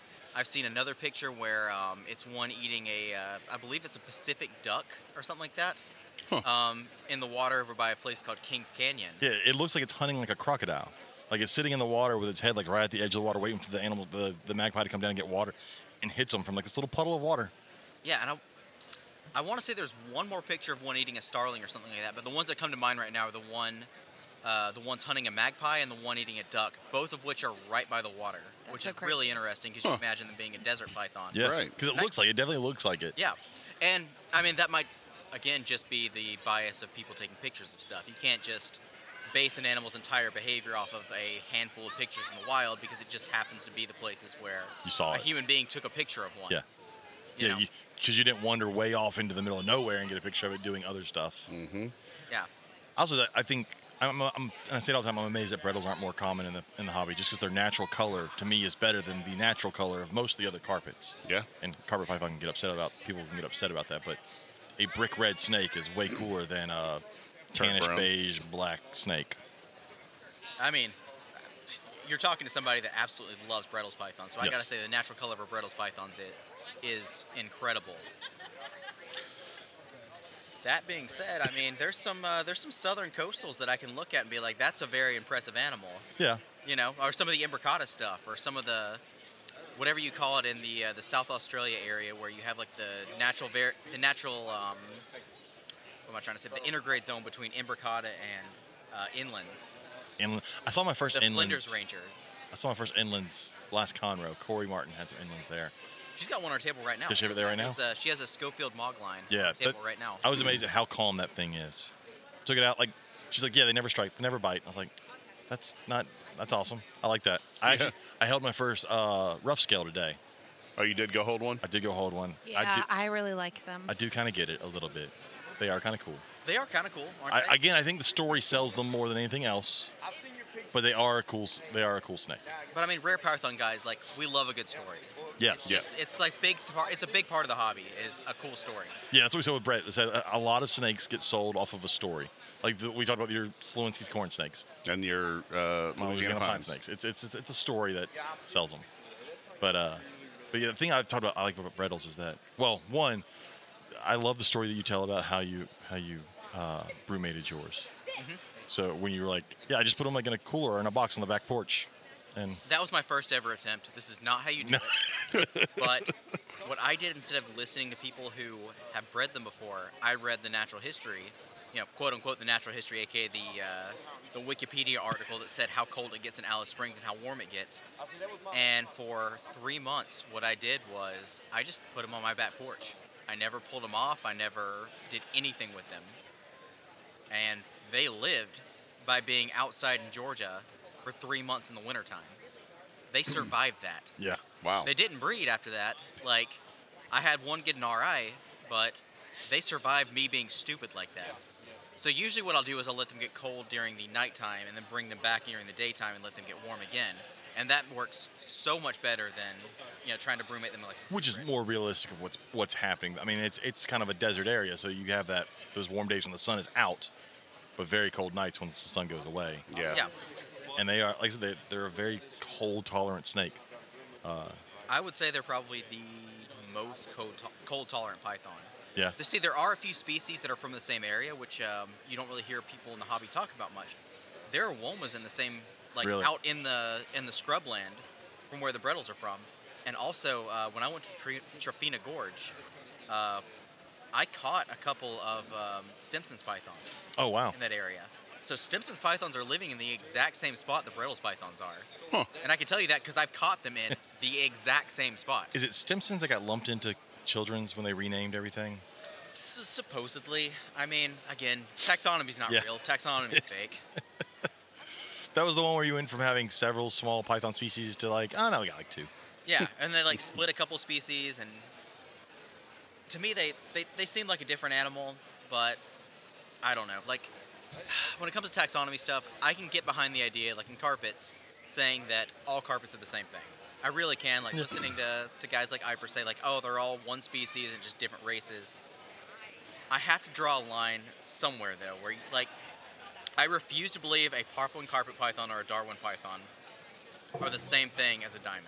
I can't can get see behind that. I I don't know where that line needs to be. There needs to be a line that distinguishes those two things because they breed at different times of year.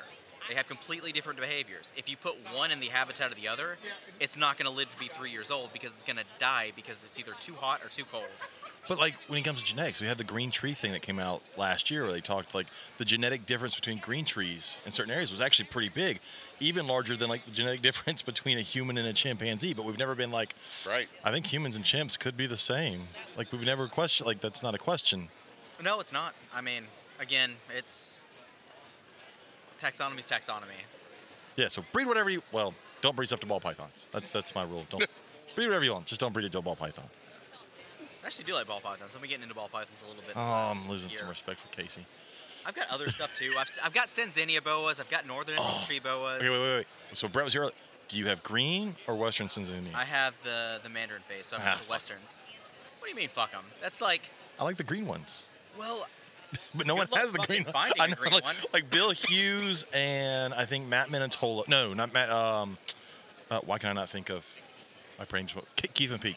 Keith and like Bill Hughes are the two that I know that have green, and then everybody else has the but even then though, yellow like ones. the Mandarin faces have a lot of variation in them where it's super cool. Where I did see one in a video. I can't remember who it was, but it was like bright yellow, like as an adult, bright yellow contrasted to a dark. Like it was not this muted, melted together. so the male I've got is almost this like gunmetal blue kind of color, where he looks really interesting. I showed him to a couple people, and before I explained they came from Jeff Murray, they're like, "Are you sure those aren't hybrids?" And then I said, "No, they came from Jeff Murray." They're like, "Oh no, that's a pure Mandarin then." I do think they get misleading when you call them Madagascar tree boas. Yeah. Because they're not overly like they'll climb, but they're not like a emerald or a green tree. Yeah, I mean, I don't know a better common name for them than Madagascan tree boas. I know. When you say Senzinia boas, that confuses people, so I'm like, oh no, they're Madagascan tree boas. But you can't They call know them where they're Madagascan from. boa because you have Madagascan ground boas and Dumerils boas. But they are an awesome looking snake. Yeah, I mean, I had a lot of locks last year out of that pair. Nothing came out of it, and this year, I'm not really seeing a lot of action out of them. So I'm not 100% sure what's going on there. May just be they don't want to go this year kind Try of thing. putting them on your back porch. Why not? Yeah. I mean, I put them in my garage at night because they are another species that needs to get pretty cold Really? in the nighttime. Yeah. Yeah. Like Madagascar, people think of it as a tropical island. Madagascar is an island that gets pretty chilly, especially if you look at something like, some of the chameleon species like Parsons chameleons. Yeah. Parsons chameleons, Those can get you need huge. to drop them. Yeah, they're getting enormous, and they're beautiful. And you need to drop them down to like the upper 40s to get them to breed at night. Yeah, that seems scary because like I think chameleon, I think fragile. So like you drop Yeah. down to the 40s, I'd get horrified. And the hilarious thing about them is those eggs take between 16 months and 2 years to hatch. Holy fuck. Yeah. Yeah, you have to That's a literally commitment. put the eggs through a cooling cycle twice to get them to hatch. Those eggs incubate for like a third of the parent's life. Yeah. No, see, Parsons live a long time. They're a Do little they? bit different than the other species, where most chameleons, they're like the insects of the. They're like the closest thing to a vertebrate insect that exists. Yeah. Where a lot of those species, like they live 1 year, they have a boom and bust cycle where they grow up super fast, lay their eggs, die, and then the eggs hatch and like rinse and repeat. You see that with veiled chameleons in the wild. Parsons, they're a much more long-lived species. They only like one clutch a year, or like every couple years. They're really unique. I guess if you're gonna have an egg that incubates for almost 2 years, you better be a longer-lived species. And they're like the size of a cat. Yeah, they're So- huge. I remember going into the DFW herpetarium or whatever, and I went in and they had just two massive ones. When you walk in, I was like, I'd never seen them in person. I just knew they were big. I didn't realize they were that big for a chameleon. It's a massive chameleon. Yeah, that's a species I thought about for a long time, but But it has legs and eats more often. It has legs and eats more often. So maybe one day I'll be able to get into species that I can. Yeah, I'll be responsible enough to take care of a species that needs to be fed every day, every other day. But I even struggle with that with the blue-tongued skinks I've got. I thought you were about, I even struggle with that with myself. Yeah, right? Got to feed myself every day. Doesn't look like it. Casey, not me. Oh, okay. No, I'm able James to find has food. someone who feeds him. I know. I'm able to find food. We're good. He forages whenever I'm not in the kitchen fast enough. So I asked you the question earlier, and we never got an answer. How many Brettles do you have? You might not want to answer, James. I have You got to carry the 2. 13 adult females. I have Jeez. 4, maybe 5 adult males. I've got some stuff I'm raising up, which probably comes up to another 4 to 5 or 6. So you're a teacher. What's that in math He language? doesn't math. I'm a biology teacher. We don't do math. He once told his high school math teacher she wasted her life becoming a math teacher. I did tell her that. She did not like me after that moment. Thanks, sir. And now I get payback every day when I teach little shits who annoy the hell out of me. Uh-huh. So I don't know. We'll say my future breeding group is 2023 right now. And so with Brettles, there's 2 morphs, right? There's Stonewash and Hypo, right? There's Stonewash Hypo and there's a genetic stripe. Oh, okay. Genetic stripe is the oldest one in the U.S.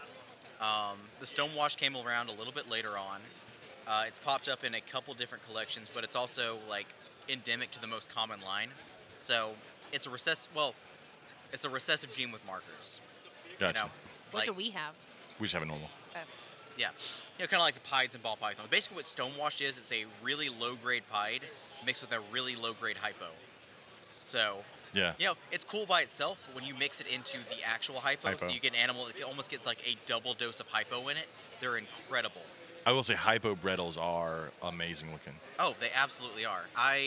That was what really made me fall in love with the species, was seeing some of the Australian stuff with the Hypo Brettles. So as soon as they became available in the United States, I jumped on them like the second, or I think it was the second year they were available. Were the Hypos? I got my Brettles from Nick, and I just was scrolling through his page one day because he does a really great job of posting all of his animals on his page, and it gets dangerous when you go to his page and start looking at stuff. Oh, absolutely. It's not. I mean, I've got stuff coming in from Nick pretty soon too. It's just not good. And I was like, all right, let me just go look at the normal clutches. I don't want to look. I can't afford all these. And I looked through, and there was one normal that was like bright red, and the other was like, all right, I want that one now. I want that one before anybody else gets it. Mm-hmm. And she has kept that red. She hasn't gotten dark. So Yeah, she looks She's great. a cool little snake. I like her. And she'll sit, she perches, which is not what I expected, because she'll perch and she'll put her head down like a green tree will, and she'll Do you use like branches or you use like shelves? Mine seem to like shelves more than they like. Mine's on. I built a PVC playground for her to sit on, and she'll perch up on the PVC, and then she'll put her head straight down, S up, just like you would see like a green tree sitting, waiting for something to run by. But I've never had her skip a meal. That's for sure. They will eat nonstop. Oh, they absolutely nail food. I had the conversation with Justin Smith and all when they were trying to figure out the superior Morelia, and we settled on His Brettles. I mean, it has to be Brettles. It's not going to get too cold for them. It probably won't get too hot for them. They're always going to eat for you. They're pretty calm. They have an amazing color, and they get a great size. I mean, they get like 6-7 foot. Yeah, I mean the biggest one. I've seen pictures of one where people claim they're 10 foot. I'd like them to take out a measuring stick when they do it. I had one that was probably about 8'2". I know that because we had a 8-foot pool table, right? And the tip of her tail would go she'd be stretched out where the tip of her tail is touching the end, and then her head would just be hanging off the side. So she is just over 8 feet long. That's an awesome And snake. she ended up dying a couple years ago of a spinal tumor. Oh, wow. Yeah, she got like a spinal cancer or something like that where it paralyzed the back half of her body. It was awful. Cancer in snakes is such a weird thing. Like, It's common in Morelia too. Yeah. I've noticed that. Like, I've got a lot of Morelia, once they cross like 12, 14 years old, something like that, they're really prone to getting cancer. I've got a jungle right now who, like, overnight, she's probably 15, 14, I was going 15. to say, she's Her heart enlarged. Like, she's got this enlarged heart that, like, it wasn't there, like, 1 week, and the next week I was like, what the hell is this mass? And when I stopped to look at her, you could see it beating. And I was like, that's her heart. And, I mean, she's fine right now. She's eating, she's pooping, she's good. But, yeah, I've heard that with Morelia. But then you have things like sharks who don't get cancer. Like, it's elephants. Right. Really? Elephants? Yeah, elephants don't get it. Well, you got to amazing. think when an animal's that big and has that many cells, you have to have some natural safeguards against cancer in Yeah, your body. that's true. I don't know if whales get it either for the same reason. I where wonder. You get that big and have that many cells, because that's all a cancer is. Cancer Yeah, is just a massive mutation in dividing. cell Yeah. where it stops it from having dividing regulation. I didn't know that about elephants. That's very. I always knew about sharks, but I didn't know about elephants. All right, now that we're talking about mammals, it's probably time to go. Yep. Yeah, we got Brittany We got waiting. Brittany Gobbles over there waiting. We've been trying to hunt her down. I'd say they're basically about to kick you off the I'm not couch. kicking. I no. We just went about the same amount of time we do with everybody. Yeah.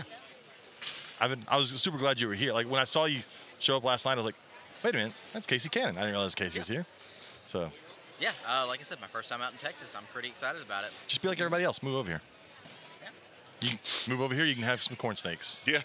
Finally get my corn snake. Have as many as you I'll want. sell every snake in my collection and get nothing but Okatee corn snakes. That would not be horrible. I would not be upset See, about it. honestly, Okatee corn snakes are one of the prettiest snakes. Sure. I by agree far. with that 100%. Yes. Yeah, I don't know if I've met people that don't like Okotees. Like just on their own. No. You've got people that say they're way too common or something like that, but like at the end of the day, if that was, imagine if it was like Boland's python level, where it's like a one rare snake that comes out from the top of the mountains in Papua New Guinea, and somebody just brings one in, people would be losing their minds Oh, yeah. over Okatee corn snakes. The Yeah. only reason people don't lose their minds over them now is that 'Cause it's every corn snake. corn snake table has them. Yeah, that's another. That's, and the fact that it's weird because we talked about yesterday. So it's a native pattern, but now it's more of just a pattern. It's not so much the native pattern as it is just it's not really a mutation, but a line bred pattern now. Yeah. But they came from the wild that were very similar to that at some point. Like those were from the wild and a little hunting club in South Carolina. So, yeah, I do like Okotees. So move over here, get you some Okotees. Yeah, why not? But thanks, Casey. Yeah, you're welcome. Yep. Thank you, man. It's Now, very nice now to Robert's meet gonna go you. buy a Brettles Yep, probably. And some, and some Kimberly Rock monitors. Kimberly Rocks. Yeah. All right, bye.